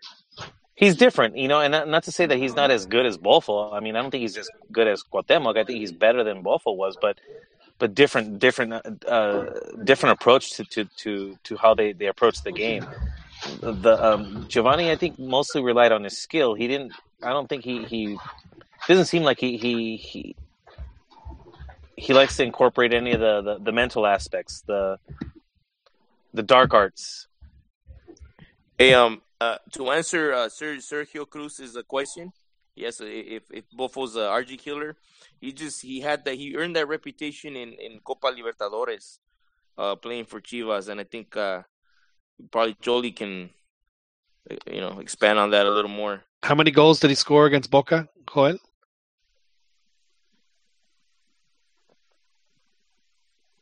I think we lost Joel. He must have stepped away. I think it was wasn't it a hat trick? I think so, because I know there was like the spitting incident and the mucus, I'm back. Yeah, I'm Joel, back, gentlemen. Did Bofo get a hat trick against Boca? Oh, I know he scored 2 goals. One of them from way far out. But for 35 yards, right? Yeah. And those were all at the Jalisco, though, and then it was 0-0 at the Bombonera. But they were rustled by him, clearly, right? They hated him. When you get someone to spit at you, you did something right, man. Yeah, Palermo and the coach. And there's this one scene where some guy jumps into the field to try to like attack him, and when he goes back in the stands, you see the security guard helping him. You could clearly see him, which was like a bit surreal, but yeah. Yeah, that deserves that. That's right, Jan. You know, John, I get sometimes accused of being a little anti-Chiva, dude, but you know, I tip my hat to the ones who I think deserve it in my personal opinion, and you know, and Bofo is definitely a dude that much respect. I didn't think, you know, I know we talked about it already, but his inclusion in that World Cup squad was warranted, in my opinion. You know, he was doing really good with Jaguares, and I think people forget that how well he was playing with that team. And then in the friendly games that were leading up, he looked good, and against I think it was Holland and Italy, and he looked good. But then once the World Cup started, he didn't play a single match of the first round, and then they threw him in there. Lo estaba escondiendo. Yeah, they started him in, and everything just went wrong. And I think. Well, let's not pretend that other coaches didn't do that, because 4 years previous, La Volpe did the exact same thing, but with Guardado. Yeah. Hey, dude, you know what? Just to add on, Bofo was doing so well, and how he had Jaguares playing so well that even Vela's older brother, I don't know if you guys know him, Alejandro Vela got called up, you know, to a few friendlies. Yeah, they were because teammates. of Bofo? Yeah. Oh, man, I had almost forgotten about his brother. That's true, man. Alejandro? You think he's a big basketball fan too? He's probably here in LA, man. You know what's funny though? They look very similar on the ball. I mean, a bit. For a moment, like they're like, you know, they definitely look like brothers, you know. But then, you know. Dan, I thought you said they kind of look similar, and I'd be like, I wouldn't be surprised if he has his brother play a couple games for him. He could go. They can get away with it, man. Yeah, he could go see a concert or something. No one's gonna know. It's like dropping form. Yeah, I don't think anybody would catch it. I was hoping that we would have some crema on the show tonight, but we did not get any, and so I was hoping to talk a little of the America Cruz Azul, the big game. Oh, that is the big game, John. Over the weekend. You know, in my opinion, probably the second biggest rivalry in Liga MX. I think you know different than the Monterrey and Guadalajara games, but just because both teams had won so much, you know, at a certain point in their histories. And I did get to see Cruz Azul play against Monterrey. I was the spotter on the field. Actually, my arm and I think my wristwatch made it on TV. And Cruz Azul got some. I was surprised with how big they are. I mean, they were some big boys playing for Cruz Azul. And I got to see Chaco's kid, Santiago Jimenez. He played for a little bit as a striker, and I was just curious to see how fans felt about him. They're like, "Please start us." It's like he, you know, we're so terrible at that position. We might as well give him a chance. So maybe we'll see more of Chaquito play for Cruz Azul. And then the other guy that I was very impressed with was Montes. Man, that guy is a monster. He is like every bit of 6'4", 200 and whatever pounds, 220 pounds. I mean, he is that guy, and he's a good player, man. He's good with the ball. He's excellent in the air. He's a great. He's really good around the goal, offensively. You know, like on set plays. He's going to be a superstar, I think. Montes.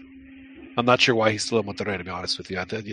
He's the kind of guy that it's not the the Sporting Gijons and the Udineses of the world. I mean, that's the kind of player that the big boys come and look for. So what is the deal with him? I mean, he's a fringe player on the NT at best. Well, he's only 19 or 20 years old. I get that, but he's been playing for a while already, though. I mean, he has, and I'm not sure. He started with Salcedo at the Olympic team, and they were, they looked good together. They were a good pairing. It's like, this should be the pairing for the next 10 years. And don't you think, like, if he's, and I don't know. I mean, like, I know Moreno. He's like the most tenured guy, but, and I know I'm a little bit biased with Araujo, but like, he's still relatively young still. Also, why not bring in, like, if you see that much potential and he's already, I mean, he's got his position locked down on one of the better teams in Liga MX, you would think that he'd get more reps. I mean, Edson Alvarez gets more reps. Osorio rates him as much because he probably, has a big bug up his ass. Well, he's only good with his right foot and not his left. Well, God, he's a defender. He's not, he's not Chicharito. Yeah, he's a defender. Yeah. He's a defender. And a good one at that. So I bet you that has something to do with it. I have found it curious though that and we get to see guys like Alanis and Ayala continually get reps where the majority of us probably think that, man, I'd rather see other guys get a chance before that. Those two. Sounds like somebody's like stamping passports right now. Oh, that's me, John. Sorry about that. Are you, Joel? Are you pounding his fists? Are you stamping passports? No. You got a little side business going there, Joel? Are you? I was trying to get in the chat because I was missing it, but I couldn't find the tab. Ya llegué. Okay. Maybe he sells micas on the download, dude. en el Parque MacArthur. Ándale. It's funny. I was thinking the exact same thing. I was like, hey, those guys, hey, Jan, those guys just said they got your crema right here. I saw that. I was gonna.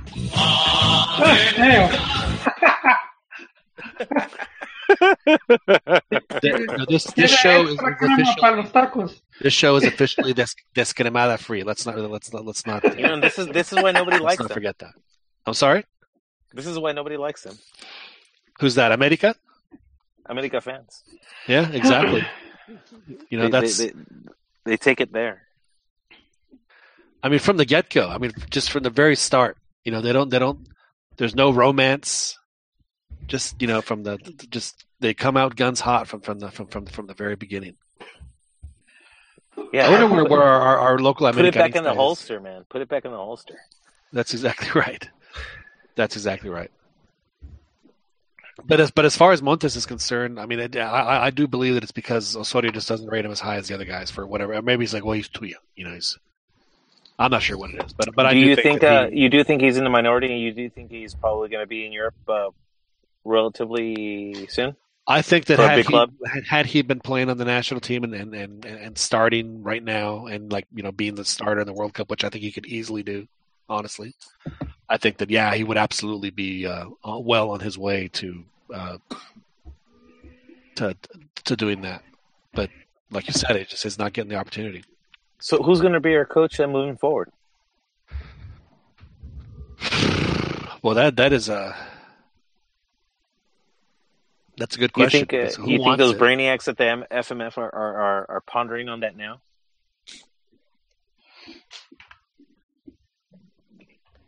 I would hope so, but I doubt it. Yeah. Hey, wasn't Almeida been the biggest one, the biggest rumor since forever? Wait, yeah, rumor but the for season what? is these last two seasons the are Mexican national team hurting his chances.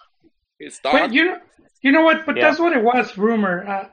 I think his agent has been very good at that, at promoting Almeida, because you could go back. There's been offers for him pretty much since day one.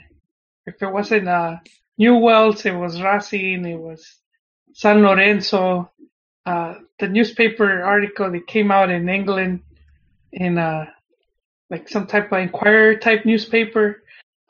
Daily Mail? or the Sun. Yeah, one of those, man. They were talking about Almeida to the EPL. So I just think that's just always been his promoter, just to keep him in the limelight. The rumor right now is Almeida to Monterrey. That's the main one. So yeah. You know what? Because you know what, La Volpe, he has that YouTube blog. He's been touting Monterrey as a big team now. So I wonder if has him what's his name, Mohamed, like being kind of the big candidate right now for Mexico too. He got the boot in the game I was doing. And like in the 30th minute, it was pretty funny. He's another candidate. There's no question, and he's. But I have a feeling it'll be Piojo. Yeah, Piojo's been getting a lot of love lately, even from traditional rivals. Wasn't Joserra promoting him a few weeks back? Well, there you have it. It's official. If that's really the case, then whatever problemas Piojo had are officially now lifted. Yeah, and you saw that they kind of dropped it. There wasn't that much noise made from the whole Toluca thing with Cristante, the whole trying to give him the choke slam. And what happened? Is that going to be the new bofeteada? Nah, I don't think it went anywhere. I think he just... Cachetea Martianoli? You don't think so? No, I mean, if he would have actually done it, but he didn't, Oh, he did, right? He slapped him, right? No. Cristante grabbed Piojo by the neck. No, but Martinoli. I'm talking about Piojo slapping Martinoli. The putazo. He probably gave him a little. What did I call that? I gave that a name, but yeah, it probably will be that. Yeah. The bofeteada a Martinoli. El bofetazo. Con guante blanco. Yeah. Well, that was the putazo. That was how when Mexico won the Olympic team. That was how Jose Ramon ate his words. Bofetado con guante blanco en mi cara. It's like, really, dude? That's how you're gonna take your lumps? Somebody, please give me a couple of slaps on my face with my white gloves. Oh, dude.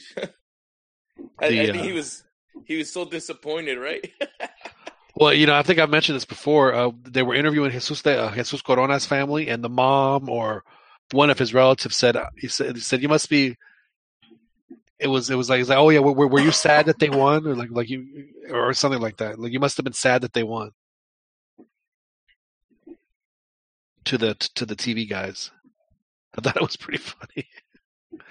Yeah, I think the only one was happy was I remember Martinoli saying he wanted to be buried next to or with Cepillo, Now that's another one. So last week Joel mentioned that a phone call was made last week, and the very faintly voice says, "Is like, you will make sure that you have Oribe Peralta on the World Cup team." And then hangs up, and then the next day at the press conference, Osorio announces, "Yeah, I'm going to take 3 forwards," and of course Oribe is on the list.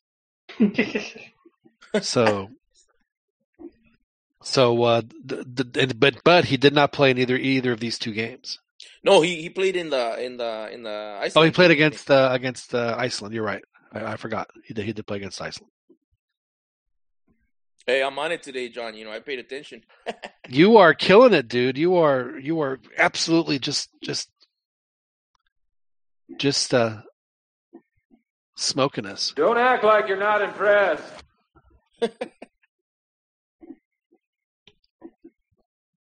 And then, as far as the forwards, again, for whatever reason, at least in the there wasn't really anything to write home about from that position at all. I mean, Chicharito, when he played, didn't get any service at all. When he was in a danger position, he seemed to always be offside. Unfortunately for him, he didn't really he didn't really make his presence. He didn't have any kind of impact on the game at all, which was unfortunate. But then I could probably say the same for Raúl Jiménez and for Uribe. So was it really their fault? No, not at all. But and I did see Javier, hustle back to try and be part of the build-up, and it was just. I think that was probably the most disappointing part of the whole Croatia match was that Mexico did not generate one decent. I thought I was disappointed in the starting lineup with the inclusion of Gobea, who I believe plays more of a defensive midfield role with his club in Belgium, where I thought maybe since he's always touting the abilities of Jonah Gonzalez as a player with more attacking ability, why not put him there? Right. I thought that was once Herrera wasn't going to be able to start, and that's another disappointing thing too, and why I have lingering questions, because I think if Mexico's at their strongest, if they have their absolute best players available, I do think they're capable of putting up a good game against anyone, but they're not deep, and you see that with just a couple players missing, the level drops dramatically. Gobea, I don't know. I don't like him in that position. If anything, I thought he was more of a holding midfielder role, not as an attacking role. And I think that's what that position, the way he has him playing, it requires an ability to connect with the forwards, and I don't see that creativity in him. Well, I guess that's what's so frustrating for me with Osorio is that the one position where Mexico is just, for what he wants to do, is just, for whatever reason, he just refuses to put somebody who is a top-notch defensive midfielder, period. But it just, for whatever reason, he can't get past the fact that they're only 5'7", or they're only 5'5", or whatever it is. They're not 6'4" like Diego Reyes. And I'm sitting thinking, man, Diego Reyes is. Well, John, I think what it is, it's going to be a criticism, or it's a point that Martin del Palacio brought up on Twitter. We were discussing it, and those guys, what are they called, soccer nerds, where they bring out all these stats and stuff, right? And their point was that Osorio's trying to go with players that are more well-rounded, even in the back. So the guy that's going to play defensive mid or holding mid, he's got to be able to to distribute. So basically, what they're saying is that he's looking for a Tony Cruz or a Pavel Pardo, or even a Torrado in his early days with the national team, or as the younger version of Torrado, right? But I get that, but he's trying all the wrong players, man. I mean, that's the part that I don't understand. It's like if your system is predicated on the style of play you have, where your entire team moves, up and down in unison, and you put just ridiculous amounts of unnecessary pressure on your back line. You need that central defender who's going to defend first, and then maybe be the first line of defense, period. And he just doesn't have that guy, because Herrera just doesn't have and it's nothing against him at all. Don't get me wrong, but that's not how he's wired. He's not. I personally think Jonathan could do, Dos Santos could do a decent job at it in that role. Not so much defensively, but I think protecting, I think he'd be able to alleviate a lot of those horrible errant passes that expose the defensive line. I think he'd be able to fix a lot of that, because he does play a lot of simple balls. He's not scared to just let's just pass the ball back and forth a little bit to draw them out a little bit. He's smart. He's really smart, and while he's not the most imposing player defensively, I think he'd be able to protect the ball a lot probably better than anybody else can, outside of maybe Rafa. And that's the thing is that he plays the Herrera Dos Santos Guardado midfield, which think, this is going to be great. But then he makes Herrera, puts Herrera in the middle and Dos Santos on the right. It's like, dude. Yeah. Because you want to see, at least I like to see Herrera take those chances where in a position where he's not endangering the entire back line, right, and exposing them to because he does take chances. He will try to play the fancy play. Yeah, I mean that's where he's at his best. But make him, think that he has to go back and cover something that he's not necessarily as good at. Just so I mean, it's very hard for me, Juan. I'll let you jump in. For me to think that Mexico's have any kind of success where their absolute weakest position is the most important one, in my opinion, on the field, which is the defensive midfield. Go ahead, Juan. What I don't get, to me, it doesn't make sense, is for the past 2 cycles. Jonathan Dos Santos he hasn't really been deployed. He hasn't really played much for Mexico. He hasn't really brought to the team what he has. And I remember making this point in earlier podcasts that Jonathan Dos Santos, he was gonna be the guy that could quarterback it if you put 2 more athletic center mids in front of him, because he's just not very, he's not very fast. He's a little, his pace, his first 5 steps are a little slow. So it's kind of like watching a semi, get up to speed. So if he had guys that can cover him, I mean, you can make it work. And I think Guardado and Herrera, who are more active, they've got more energy, and with Dos Santos sitting behind them, kind of distributing to the wings and even connecting with that midfield. Like for years, for me, I see it like the way you guys see it, but I don't know, every manager Mexico doesn't see it. His cambio de juego, dude. Yeah, ridiculous, man. With either foot, nobody's able to do that like him. I mean, he buys the way I see it, on if the team's attacking, with his quick thought and his ability to kick the ball with either foot accurately and change the field of play. He buys your offense a couple of critical extra seconds where it could be enough to just create a goal chance. I mean, that's especially in an international game where you're going to be playing, it's going to be faster paced. You need that extra little bit of time to be able to make the right decision or to get an extra time on the ball that I think he provides. And yeah, man, I saw it too. I think we've been seeing it for the last possibly even 3 cycles where we don't see. There's no better passer on the national team squad than him. He's a very elegant player. Now, with him on the midfield, remember before the whole the hooker gate thing where they all got suspended going to Copa America. But right before they played Colombia, they played Colombia's full strength team. Remember, right? That U23 team played Colombia, and they absolutely played them off the field.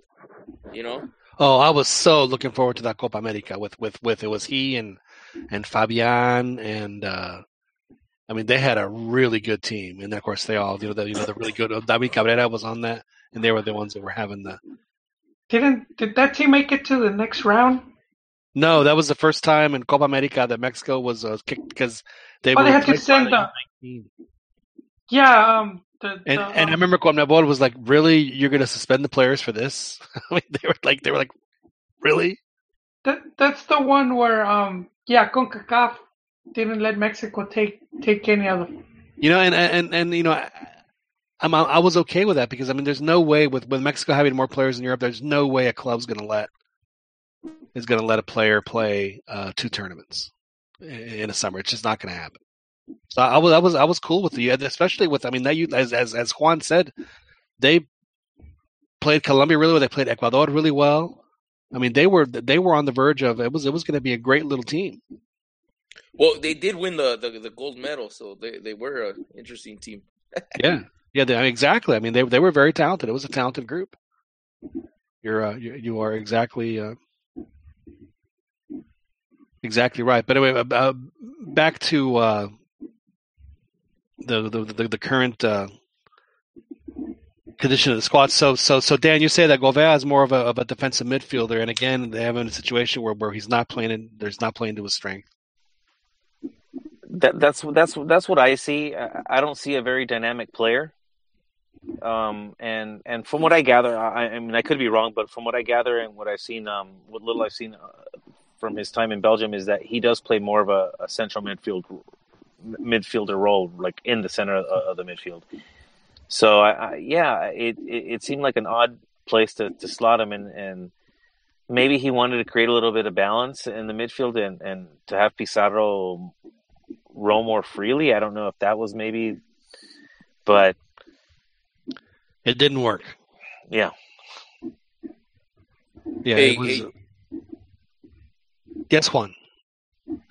You know what? Since we're talking about the midfielders and stuff, is it true Jonathan Gonzalez can still get called up by the U.S.? No, not true at all. He filed the paperwork. He basically filed like the one time switch where you burn. I mean, you burn your bridge and you're done and you can't do it. So no, that's categorically false. That he can switch back to the States. Just like Jesse Gonzalez, the goalkeeper for FC Dallas, I'm about to call him Dallas Burn, for FC Dallas, cannot go back to Mexico. Yeah, he did the one-time switch too. He did the one-time switch. Well, I mean, whatever. I just don't think it's a smart choice. I mean, all the players that have done it, going from Mexico to the U.S., they've kind of they fall out of the picture. Like what's his name? Homie. Well, didn't Homie go to? Didn't he go to the World Cup? Did he go? Did he was going? I thought he did. Man, that's one that I really got wrong. El Homie. I man, like his speed was just crazy. Like, and when he was like, on the rare occasion when the play worked out for him, and like he'd smoke his defender. So as far as an attacking left back, the dude was crazy fast, but Carson did him in, man.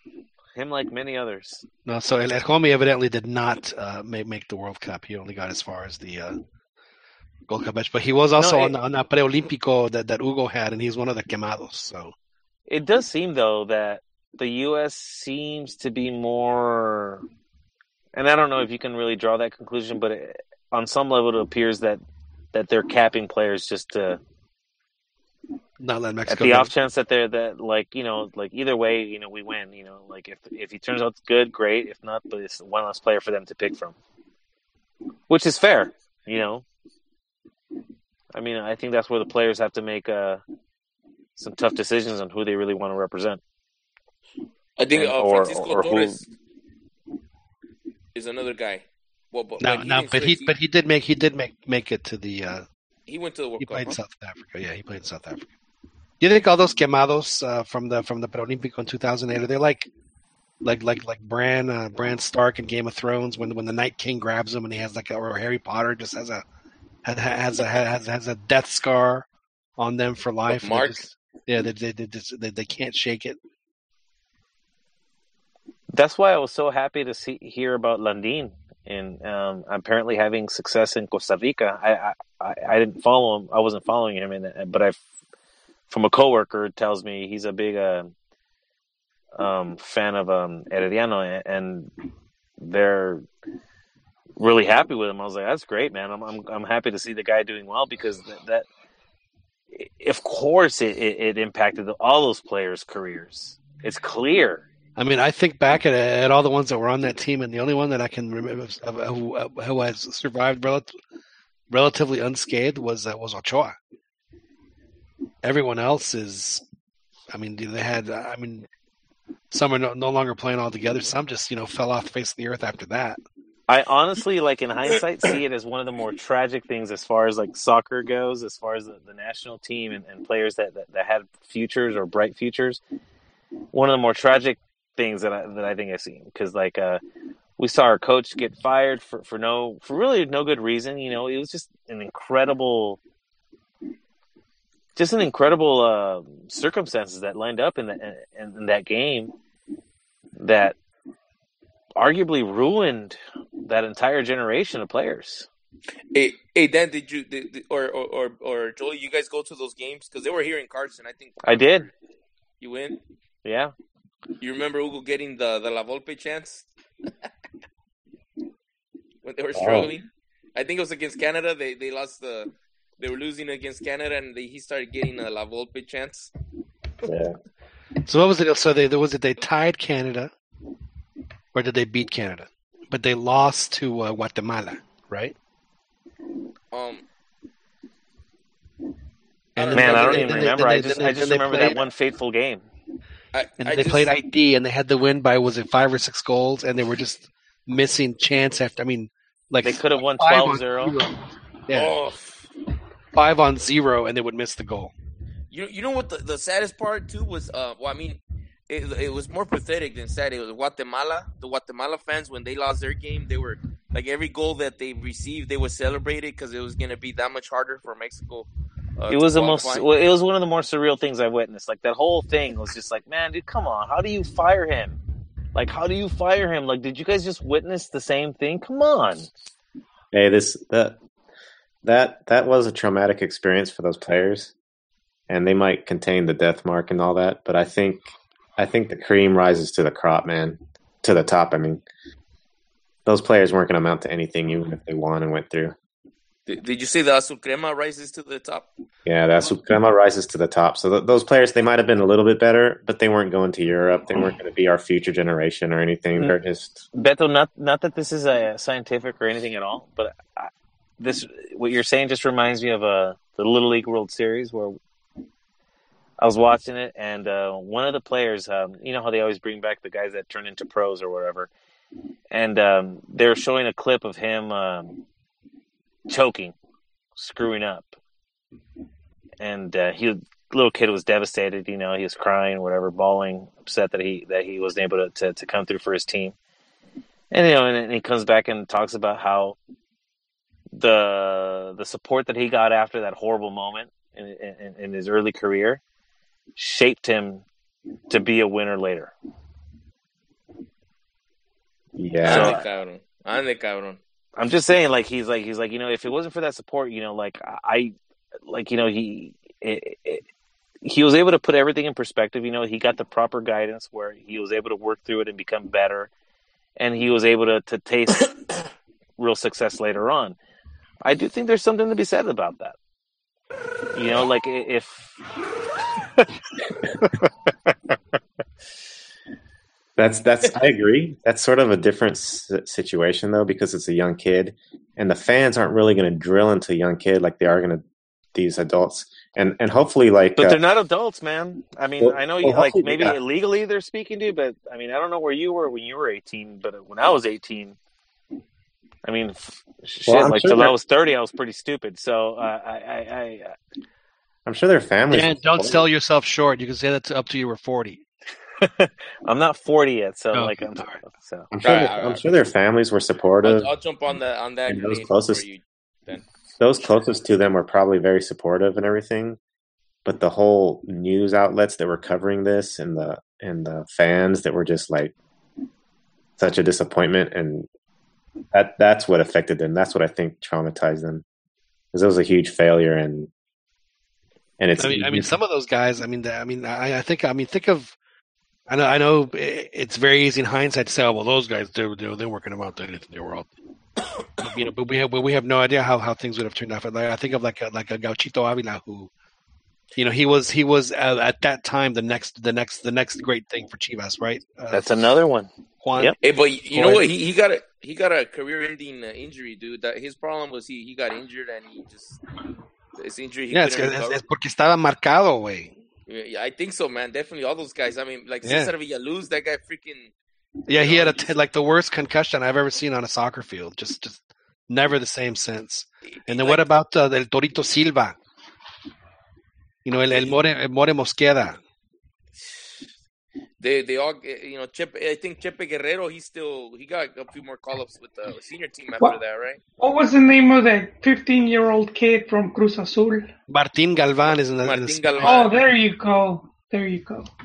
Wasn't there another one too, like with a G, like Gauch or something like that, or? Traffic. Taufik Watch. Traffic. Yeah. Traffic Watch.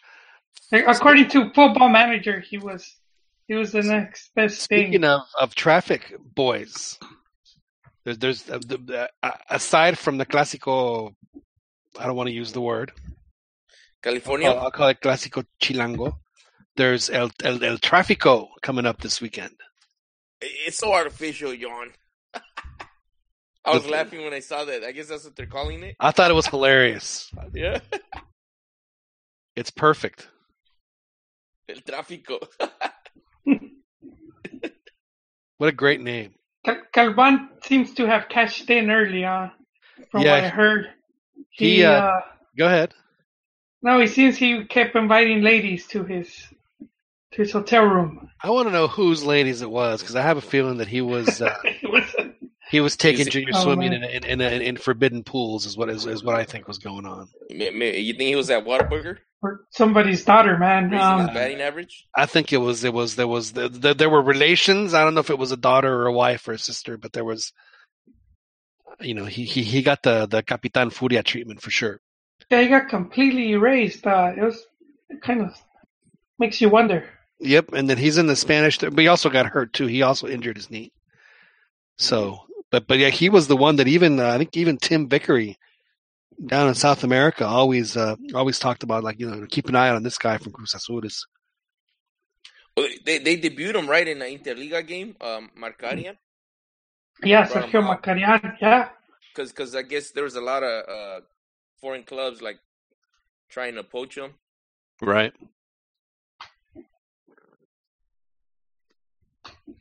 Wow, so many. Terrible. That was a pretty rough trip down memory lane for a lot of folks. Man, we can do like an entire series on that just for hours and hours and hours. But that is a culminating moment. Jolie had had a thread on that guy since he was like 6 years old. The next Mexican wonder kid. Taufik Watch? No, Galvan, dude. No, it was not Galvan, dude. It was Brian Alvarez. Oh, I thought it was Galvan too, though. Eventually you started tracking Galvan, right? It did for a while, but I had one on Extra Cancha stuff though. Got that kid though, didn't he? The traffic kid. Oh, Taufik Watch. Yeah. I didn't know. That an injury too, or didn't? And I think he had like a European passport, huh?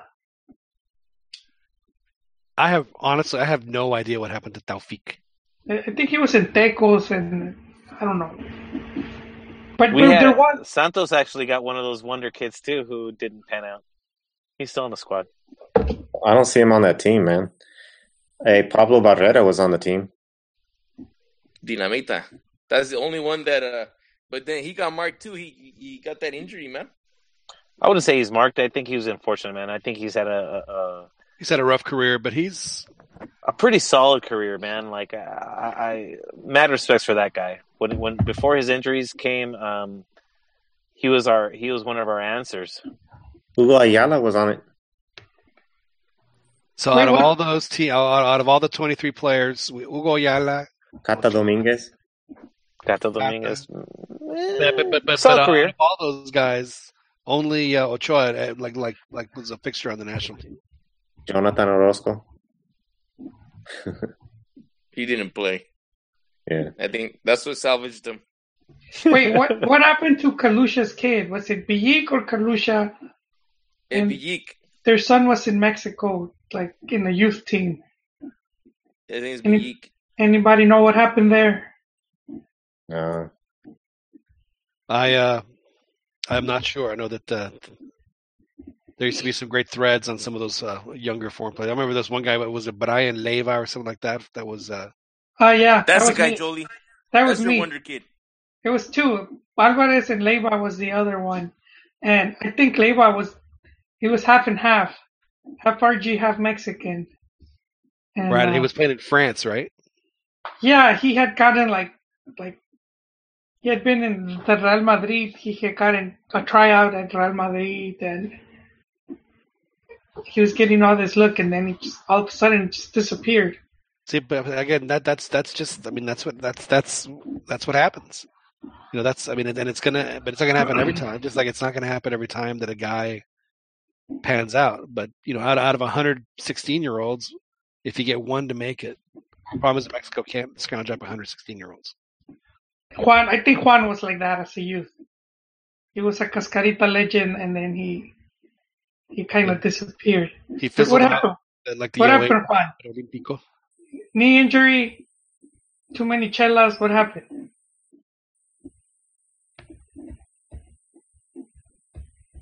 I think he's gone, man. Wow. It's too tough. Profe. I thought Profe would answer that question for sure, but no. He's riding over to Joel's house to give him a puñetazo. A puñetazo? Right. That sounds different now that way. I had asked Dan. Me hace un puñetazo, no me va a dar uno. I had asked Dan last week, Joel, a question that I thought it sounded like you kind of got a little jealous. So I'll ask you that. That same question this week. So if you have an asado, right? Yes. And you get to invite only one out of these two players, who would it be? Would it be Alberto Medina? Oh, no, that's me. Venado? That's me. Would it be Omar Bravo or would it be Bofo? Out of those two. Oh man, it's Bofo. It's a no-brainer, right? Yeah, it'll be Bofo, my angel. Yeah. Probably throw a shoe at me or something, but it's be Bofo. Yeah. So Bofo all the way. Yeah. Yeah. Bravo, I like Bravo, but he has this look like he's. Do you think Bofo's the kind of guy that would smoke the Jeffrey with you? Yeah, he would offer it. Are we talking about Bofo? I brought two, yeah. Yeah.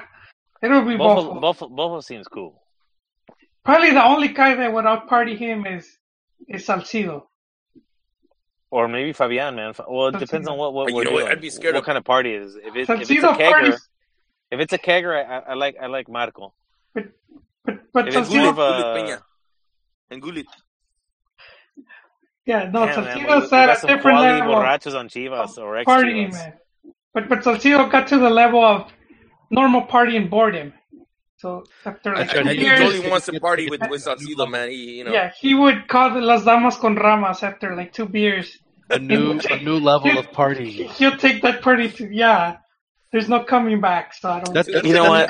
That's just his personal taste, man. Like I don't know if that's really considered partying that hard. Maybe just the real self comes out like after a couple. And it's like Ronaldo, dude. Which like I don't Ronaldo, judge. The phenomenon. Ronaldo had it all, and then they caught him with lady boys. Well, you know what? He's still the best,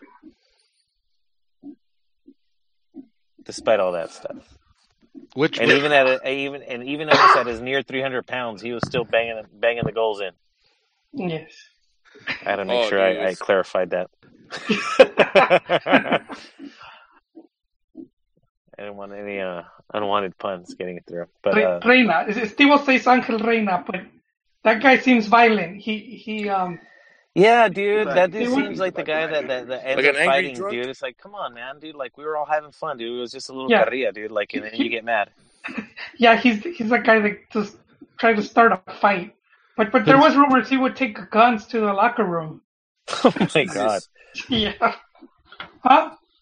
And so you don't want to invite those guys to your asado. It's just you're still with Buffalo. You don't want to have balazos being fired off at midnight. I'll gladly take Salcido and his preferences over that.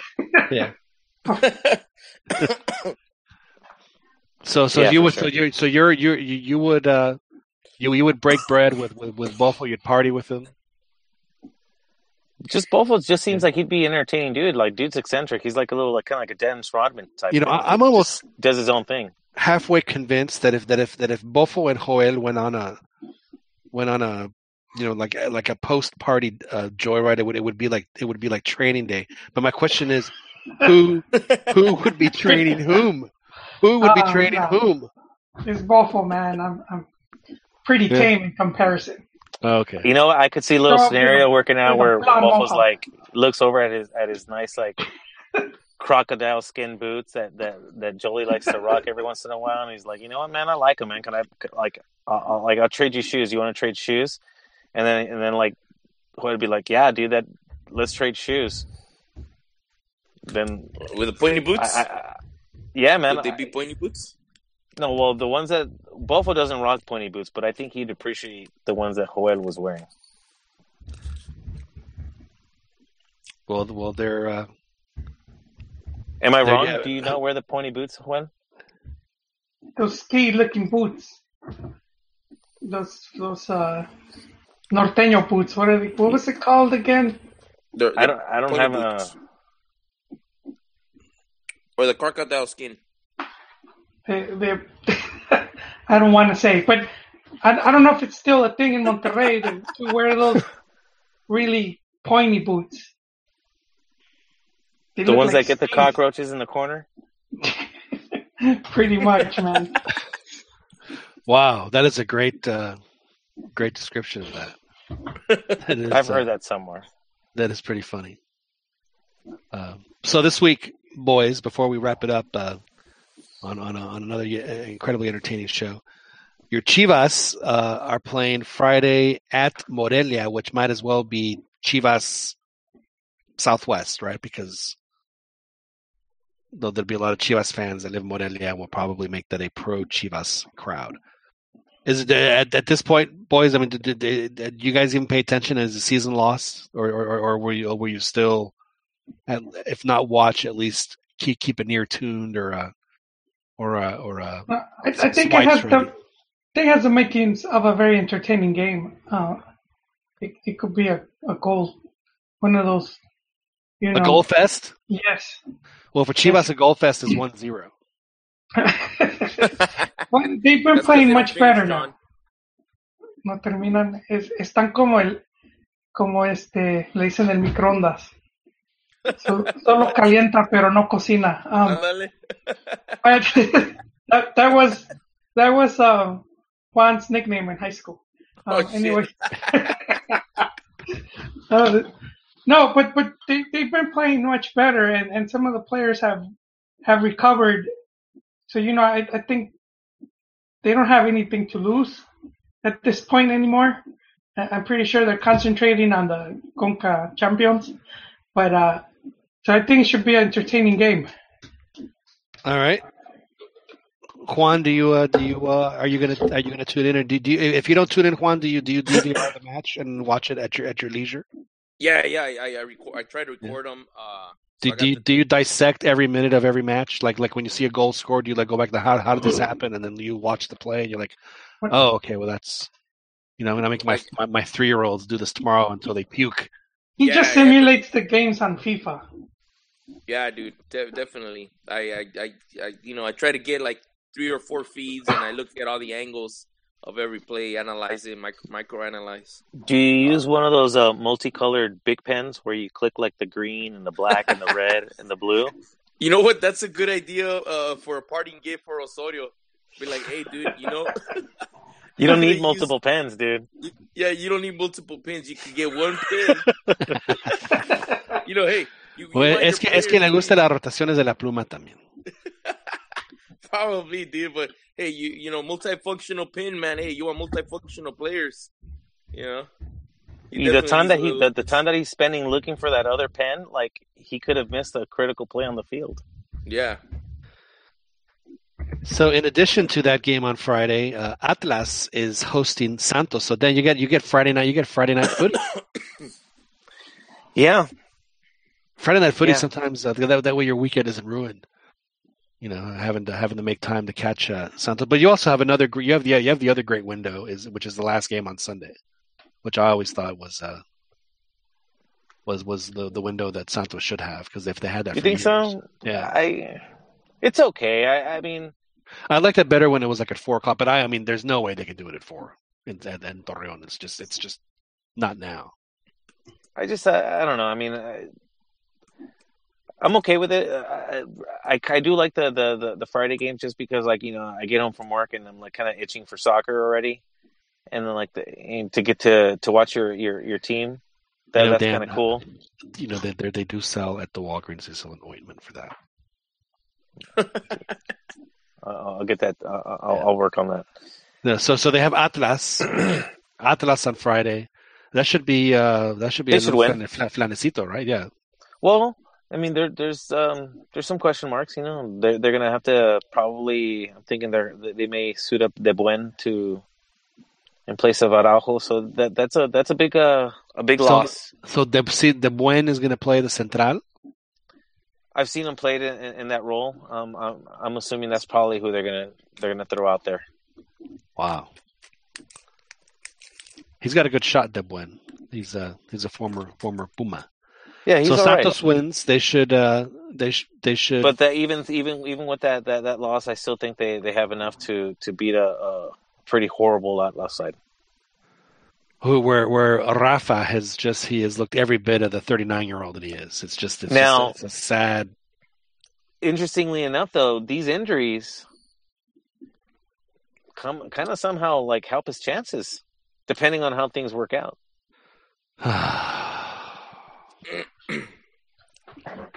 Oof. He can't be discounted, especially when you. How many was it? Reyes, Salcedo, and Araujo both walked out. 4 players play the same position in 90 minutes. So yeah, and they all got injured. But I think Reyes got injured because he didn't have enough time to warm up. Right. It's probably more of a precaution for him than anything else. Probably felt something. Said, you know what? My sitting on the bench at Porto is not going to be able to handle this. So I'm going to have to go sit on the bench here to get ready. So on Saturday, obviously the big game on Saturday is Lobos Toluca. I mean, when those two teams get together, throw out the records. But hey, man, the other game that's that night is America Cruz Azul. Keep your eyes on Toluca, man. That's my favorite for the tourney now. They have won like 5 or 6 in a row. They are a team that's on a. That's a team I desperately hope to avoid in the playoffs. They are choking the life out of the Liga MX right now. Is what Toluca is doing. No, they're playing very well. Toluca. They're on just an unbelievable streak. They.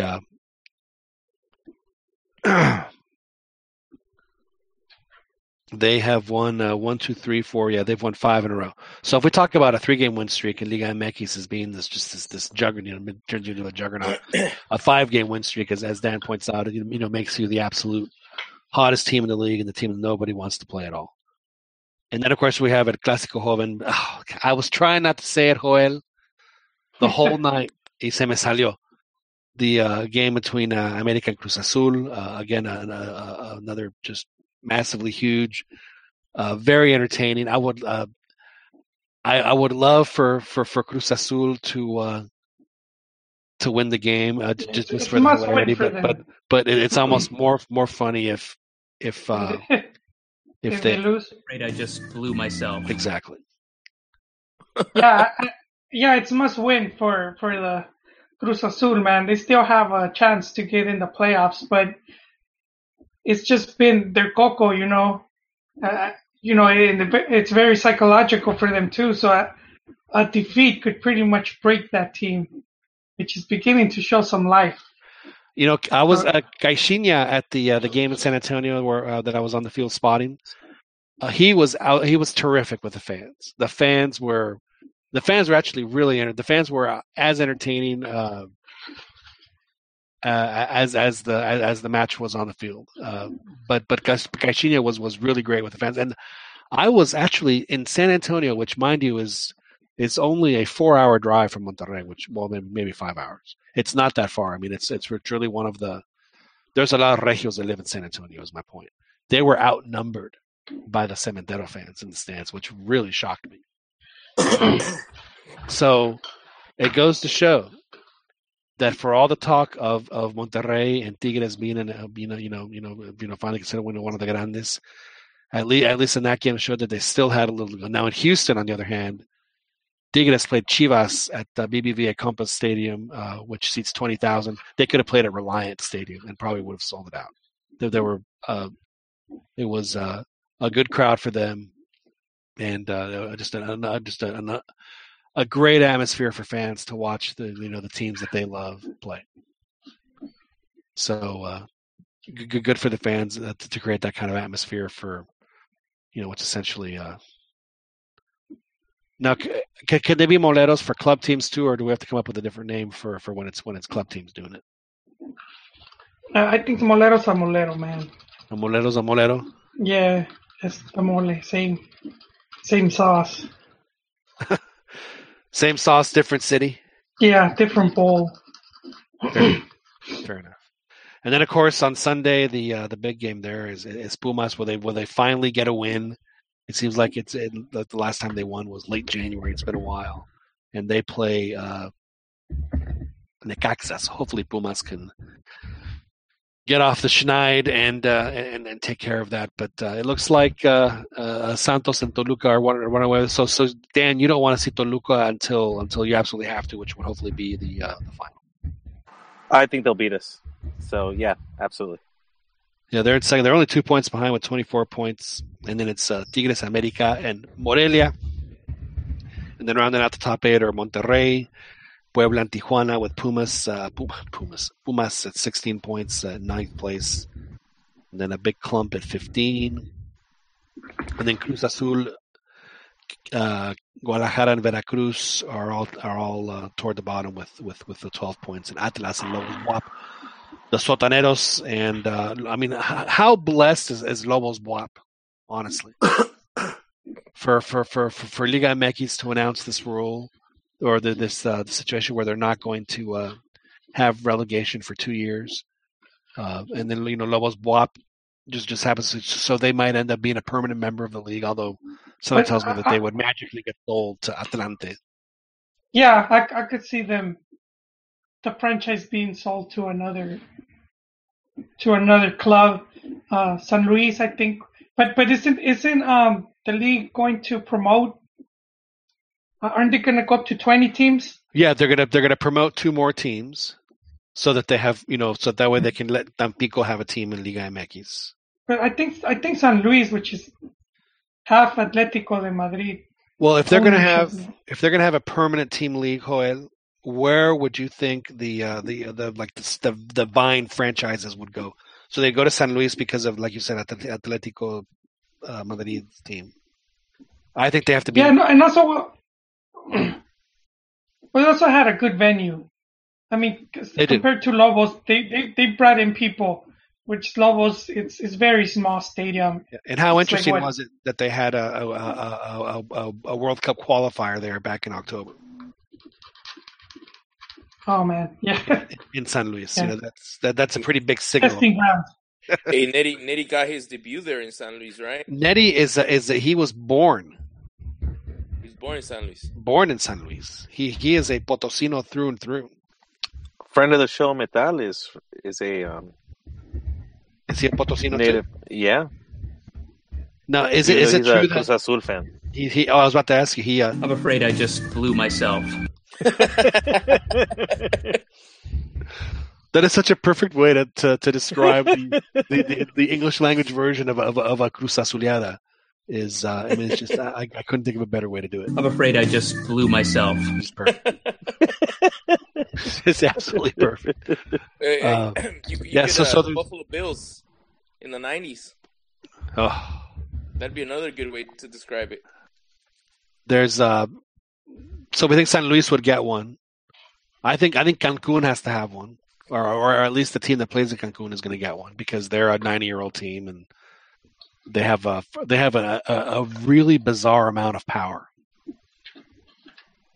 Atlante, with like their tentacles spread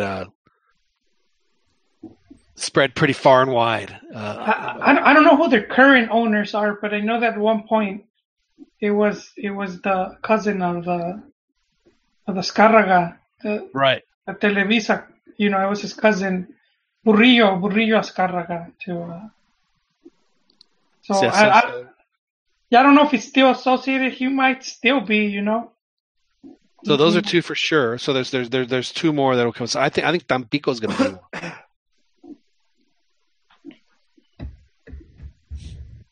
So no Dorados?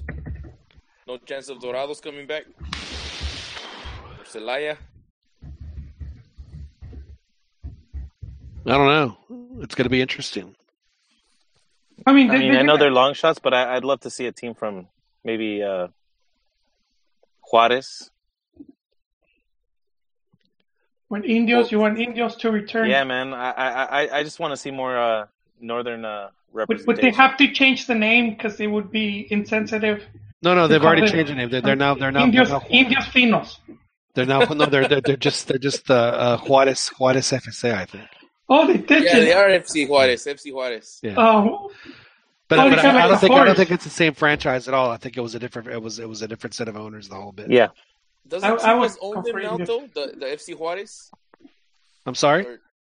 Didn't Chivas buy them or start them up again? Or that I'm not sure. Somehow. But their uniforms look like Atlas or Tijuana and Seattle Sounders.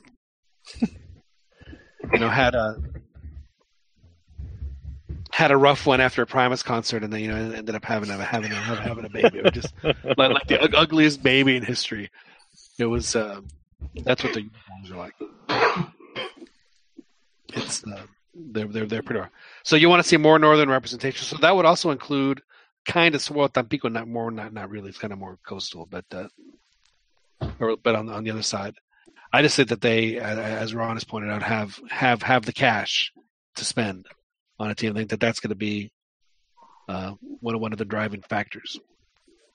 And what surprised me at all, Joel, to see UDG as a team that might buy their way back into. There's money right there. Yeah. Goddamn, I forget their name. Leones Negros. Leaños. Right. The owners have a lot of money. Yeah, but I think with Tecos, the Tecos would make family. More sense. Yeah, the Leaños. They do, but as Joel says, Leones Negros is pretty damn popular in Guadalajara. Oh, yeah, they outdraw Chivas and Atlas together. Yeah, they would make more sense, but Leaños should just go for that team. Jalisco is in desperate need of. They must be losing a lot of money right there. I played a golf course that family owns in Barra Navidad in Colima. It was all right. It was party. Man, yeah, those guys, the Leaños were. They had their hands in Mexlub, in the Mexlub, which was from the Grupo. Goddamn, no, what was it called? The Guadalajara. Help me out here, it's Juan. not Garces, right? No, man, the dude they use la promotora. So la promotora that managed Chivas for 10 years, or 9, pretty solid. But so it was some Martinez Garza family. So they made a lot of money through Pemex, which was some corrupt deal that happened where they got a contract to sell the lubricants, and they were selling Mexlub, and the Leaños were part of that deal too. It's pretty crazy how connected they all are. And right now, when me and John were doing some sleuthing, so you see the Chivas Akron Stadium, and that's pretty much. Wait! You said you and John were snogging? No, we were sleuthing. No seas celoso, güey. No seas celoso. Pinche Juan. But yeah, that's still same people. Martin da Garza, the kid, he runs the Akron, which is lubricants. Oh. Yeah, man. So would not be something, because it looks like they're gonna allow teams to. I mean, from what I would understand, like buy back in. So even if they're really like the Veracruz guy, yeah, I'll put up another $10 million so I can stay in there. So it's going to be interesting how that pans out. But I do think that there's going to be some franchises that go away and some other cities that pop up that maybe have traditionally been a part of Liga MX that weren't that aren't at least not recently been a part. You know what? That you said that he's willing to put money was that Guri guy from Veracruz. Yes, exactly. He said, even if I get relegated, I'll buy my way back. And I'll put I don't know how he makes money though. I don't know what his deal is. You may not want to know. You may not want to know how he makes money. I may not want to know. He could just buy Lobos. That was Gallos Blancos too, right? There was like some questionable sources of income, right? Well, they were one of those teams that had a silent owner that like no one knew who it was. At Querétaro at one point. And then that was the last team.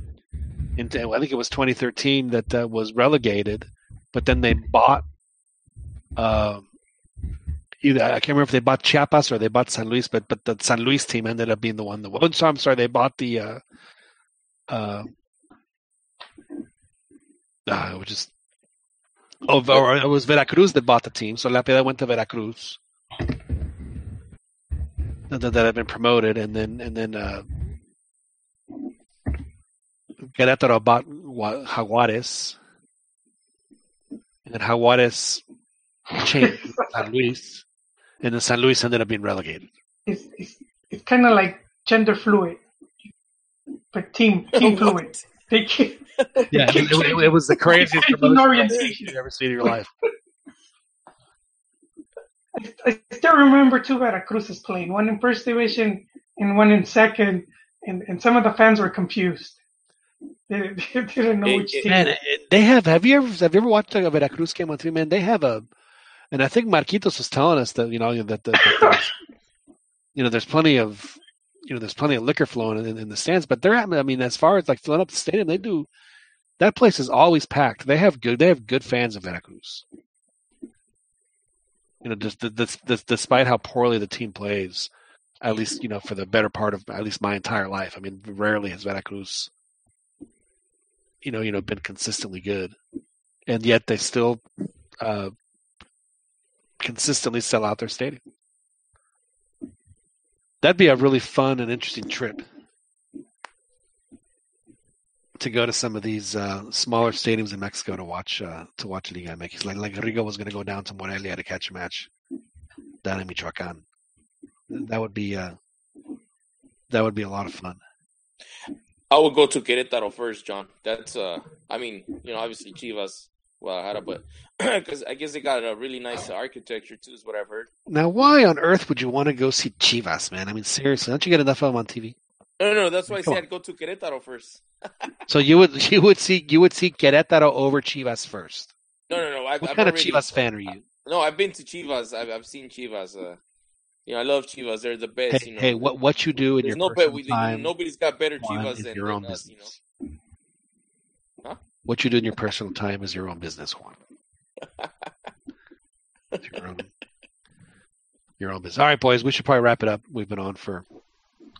Just real quickly on the before we wrap up the show, I'd like to ask Coyle a question if he knows since this is a little bit extra cancha. If he knows what's up with the beef between Gael Sandoval and Alan Pulido. Oh man, and I just heard of it, and I didn't even read it. Where Pulido was saying there's no beef at all. So I'm gonna have to do some research there, man. I haven't been to the lavadera recently. Okay. What a letdown. Well, it's Cuaresma, dude. They probably not eating meat right now, So that means Canelo's safe for the Clumbeterol, Does that mean that? No, Canelo's not safe. Could Gael be trying to out emo Pulido? I think that. Well, from a little I've read, apparently Alan Pulido did not want to give him the info on his barber. No. That sounds like something that would trigger them. I mean, that's like, what, you're going to be the only pretty one on the team? Like, you don't need to be threatened by me. I mean, yeah, absolutely. I mean, that's, if anything, it's a compliment, It's like, hey, man, I like your hairdresser, dude. I want the same one. That's just funny, man. Me gusta tu look. We'll have to keep an eye on that. I'll have to keep an eye on that. Well, it sounds like everyone is. Yeah. Go ahead. Go ahead. No, Dan. I was just hoping that we'd be able to get some info on that, and yeah, this just is a little bit more into the inner turmoil of Chivas. Because usually Joel has his thumb right on when something's going on at Chivas. Joel is on it. I do know it. I haven't been to with the lavanderas, man. I haven't been with the chismes. I've actually been out of commission recently. Pues ya tienen su tarea. See, you moved to the OC y se te cortan las líneas de comunicación. I was helping knock down some cement with the sledgehammers. Andaba de albañil. Oh, so you were with Puro Cruz Azul. Yeah, man. My back is shot, dude. ¿Y la Cruz Azuleó? I barely walk. Hey, you know what? But I heard that if you live in the OC, your snottiness goes up by like. Yeah, I mean, just if you drive through, it goes up by like 10 points. So I think Jolie's up like 30 points. So definitely. Well, then you can apply the Hugo Sanchez rule of, if you live, like you said, that if you play in Mexico, a game in Mexico is and then a game in Europe. A game in Europe is worth 30 times what a game in Mexico is. So yeah. So by just crossing into the OC, Joel's hit points have increased 30 points. Oh, hit points. That doesn't sound bad. Yeah. So, well, gentlemen, a very entertaining show. I had a really good time tonight. I think we covered all the bases that we needed to cover. Even got in a little Liga MX talk. Talked a little about Argentina and their 6-1 goosing they took from Spain, and of course the friendlies that we discussed. The Mexico's playing. I think all of us are in consensus that it's not really that worried, but it doesn't really change our opinion of how things are going to end up in the World Cup, which is, I think a lot of us are kind of in that. It's either right between the 3 and done, and they might make it to the knockouts. So, can I offer a closing thought, John? You may not. No, yeah, go right ahead. We totally forgot to cover that El Equipo de Todos beat Paraguay 1-0. This week. All right, I think we covered that. So thank you, Juan, for bringing that up. Was that Peru? Was he talking about that Peru? was thorough coverage right there, man. Yeah. Oh, they're still playing. I will say that Peru played Iceland, and they beat them 3-1, and they looked when their red unis looked fantastic. Shit. That is a good look for Peru. And we haven't seen Peru in the World Cup since I was a kid. Pantera Negra. You saw the original Black Panther. That's right. Since I was El Gallo Negro. No, wait, I'm confusing players now. Pantera Blanca was Eusebio. He's Portuguese. Yeah. No, Brazil in '82. Cubillas, I don't think was on that team, but they had Barbadillo, they had Uribe. They were doing fine up until they played Poland, and in the second half, the Poles just destroyed them. And then Peru hasn't been seen or heard from since. They lost 5-1. Lato got a hat trick.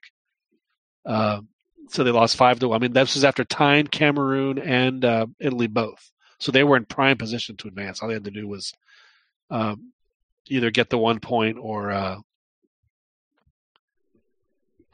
beat Poland, which they could have easily done. And then after that, they just disappeared, and they just, like nothing. They were, but they're back, and they have a pretty reasonable group. They think that they might have some opportunities to advance. It'll be interesting to see how that works out for the.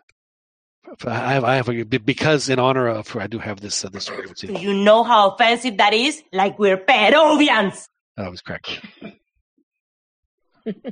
But of course we do play that in jest. We don't feel like that here on the CantinaMX podcast. But it is time for us to go. We do appreciate. Anybody else have any last final thoughts before we wrap this thing up? Which I've been trying to do for the past 10-20 minutes. All right. Dan, thank you very much for joining us, and hopefully your boy Nestor will come back stronger than ever. Hopefully, man. Fingers crossed. Yeah. Had a good time. Hopefully when he comes back, his beard is like down to his belly button, and it just gives him that much more I hope it's gray, like Moses. Exactly. Yeah. That would be great. Joel, as always, thanks for hopping on. We do appreciate it. Oh, siempre, John. Always a pleasure to be on. And good luck with your Chivas this weekend in Morelia. And I'll say the same to Juan Uribe, the profe. Profe, did whatever happened with your Pachuca stuff? Is that No, are you no longer Ya nos lo invitaron. drinking no, What ya happened, no me man? invitaron, güey. el jugo airoso? No more fruit no baskets la armé. arrived. Yeah, it was. No, it was. No, I'm not a part of that program. That. Oh, okay. So you switched groups? Yeah, I'm with another soccer school, you could say, or travel. So this one's not affiliated. This one's actually affiliated with LAFC, but it's like a loose affiliation. But they Really? Yeah, but I guess once we'll be playing friendlies against the LAFC teams. Well, I have to ask you both before we hang up. Who wins in Tráfico this weekend? Oh, I think LAFC is gonna smash, dude. Being honest. Yeah. Joel? Yeah. Wait, I have a question for Juan because he Oh. the LAFC had spent about $30 million, I think, for a training complex at what is it, Cal State LA? Yeah, it's in Monterey Park, so yeah, it's in Cal State LA. ¿Ya fuiste? So, yeah, you were giving the tour away? No, I've been there because I've seen their youth academies train. So they train in the Cal State LA stadium. I think it's called the Golden Eagle, and they were under construction there. So I haven't been there since they finished building. But it's a cool facility, and it's not that far from the stadium. From what's it called, Bank? California Bank or something, or what the hell's the name of the stadium? Bank of California Stadium. Yeah, Bank of California Stadium. So yeah, it's not that far. It's like a 30-minute drive. So, but it's off the. Y'all crack me up. 30 minutes is not a long drive for y'all. That cracks me up. Oh yeah, it's only 30 minutes. No big deal. It's probably more. And sadly, it's only like 2 miles away, and it still takes you 30 minutes to get there. Yeah, it's like 5 miles away. Yeah, it is. But Jolie, so it's off the 710, the stadium, the training facility, off the 710, and you exit on once the freeway ends. Are you planning to check it out, or are you just wondering about it? Yeah, no, I would like to, just because I heard 30 million. I want to see what 30 million pays for, man. Pretty much, man. But that's good to have, more and more academies and stuff like that. What you know what you need to do opportunity for players.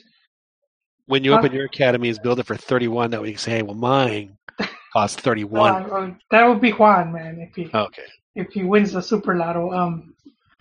But no, it opens up more opportunity, and for kids, when I was growing up, there was nothing like that. You just had the Sunday pub league teams and like maybe the high schools, but to have now like academies and actual academies to teams, it's really good. There's some really great fields in Bill Gardens, Jolie. It's called the John Ansel Ford Park. That's where Chivas USA would practice, and their academy teams would practice. It's a really, really nice complex. They've got I think it's 8 soccer fields and 2 baseball fields. It's a really awesome complex. They built it for 10. I mean, they don't have a clubhouse and the other amenities that a professional club would need, but it's been great for the youth. For the youth players in that area, the whole surrounding area, Southgate, Bill Gardens, Downey, and Watts, all that area. ¿Ya acabaron? Yeah, yeah. Just checking. All right, boys. No, really, we should wrap it up. There's overtime. That's right. Con de oro. Is Chiqui still with us? No, he left. Chiqui ya se durmió. Say thanks to Chiquis, and also thanks to Rico Ayala that joined us. And thanks to y'all for listening. I know we had a quite entertaining chat as well, so thanks to the folks who participated in the chat. And again, you can download this and our previous editions of the podcast from iTunes as well as Google Play. You can follow us on the Twitter. We're at CantinaMX_pod. And we have a Facebook page, which is very active. You get some... if you like being on Facebook and you're on there regularly, you will get regularly updated with not just things that happen in Liga MX, but also in the world of soccer, cancha, and occasionally extra cancha too. So some good information there. Please, we do appreciate all of y'all's patronage, and we thank you guys for listening. And my name is John Jagu, and for all of us here at the CantinaMX Podcast, we say good night, and we'll talk to y'all next week. What about Tumblr? We don't have a Tumblr yet. I don't even know what Tumblr is.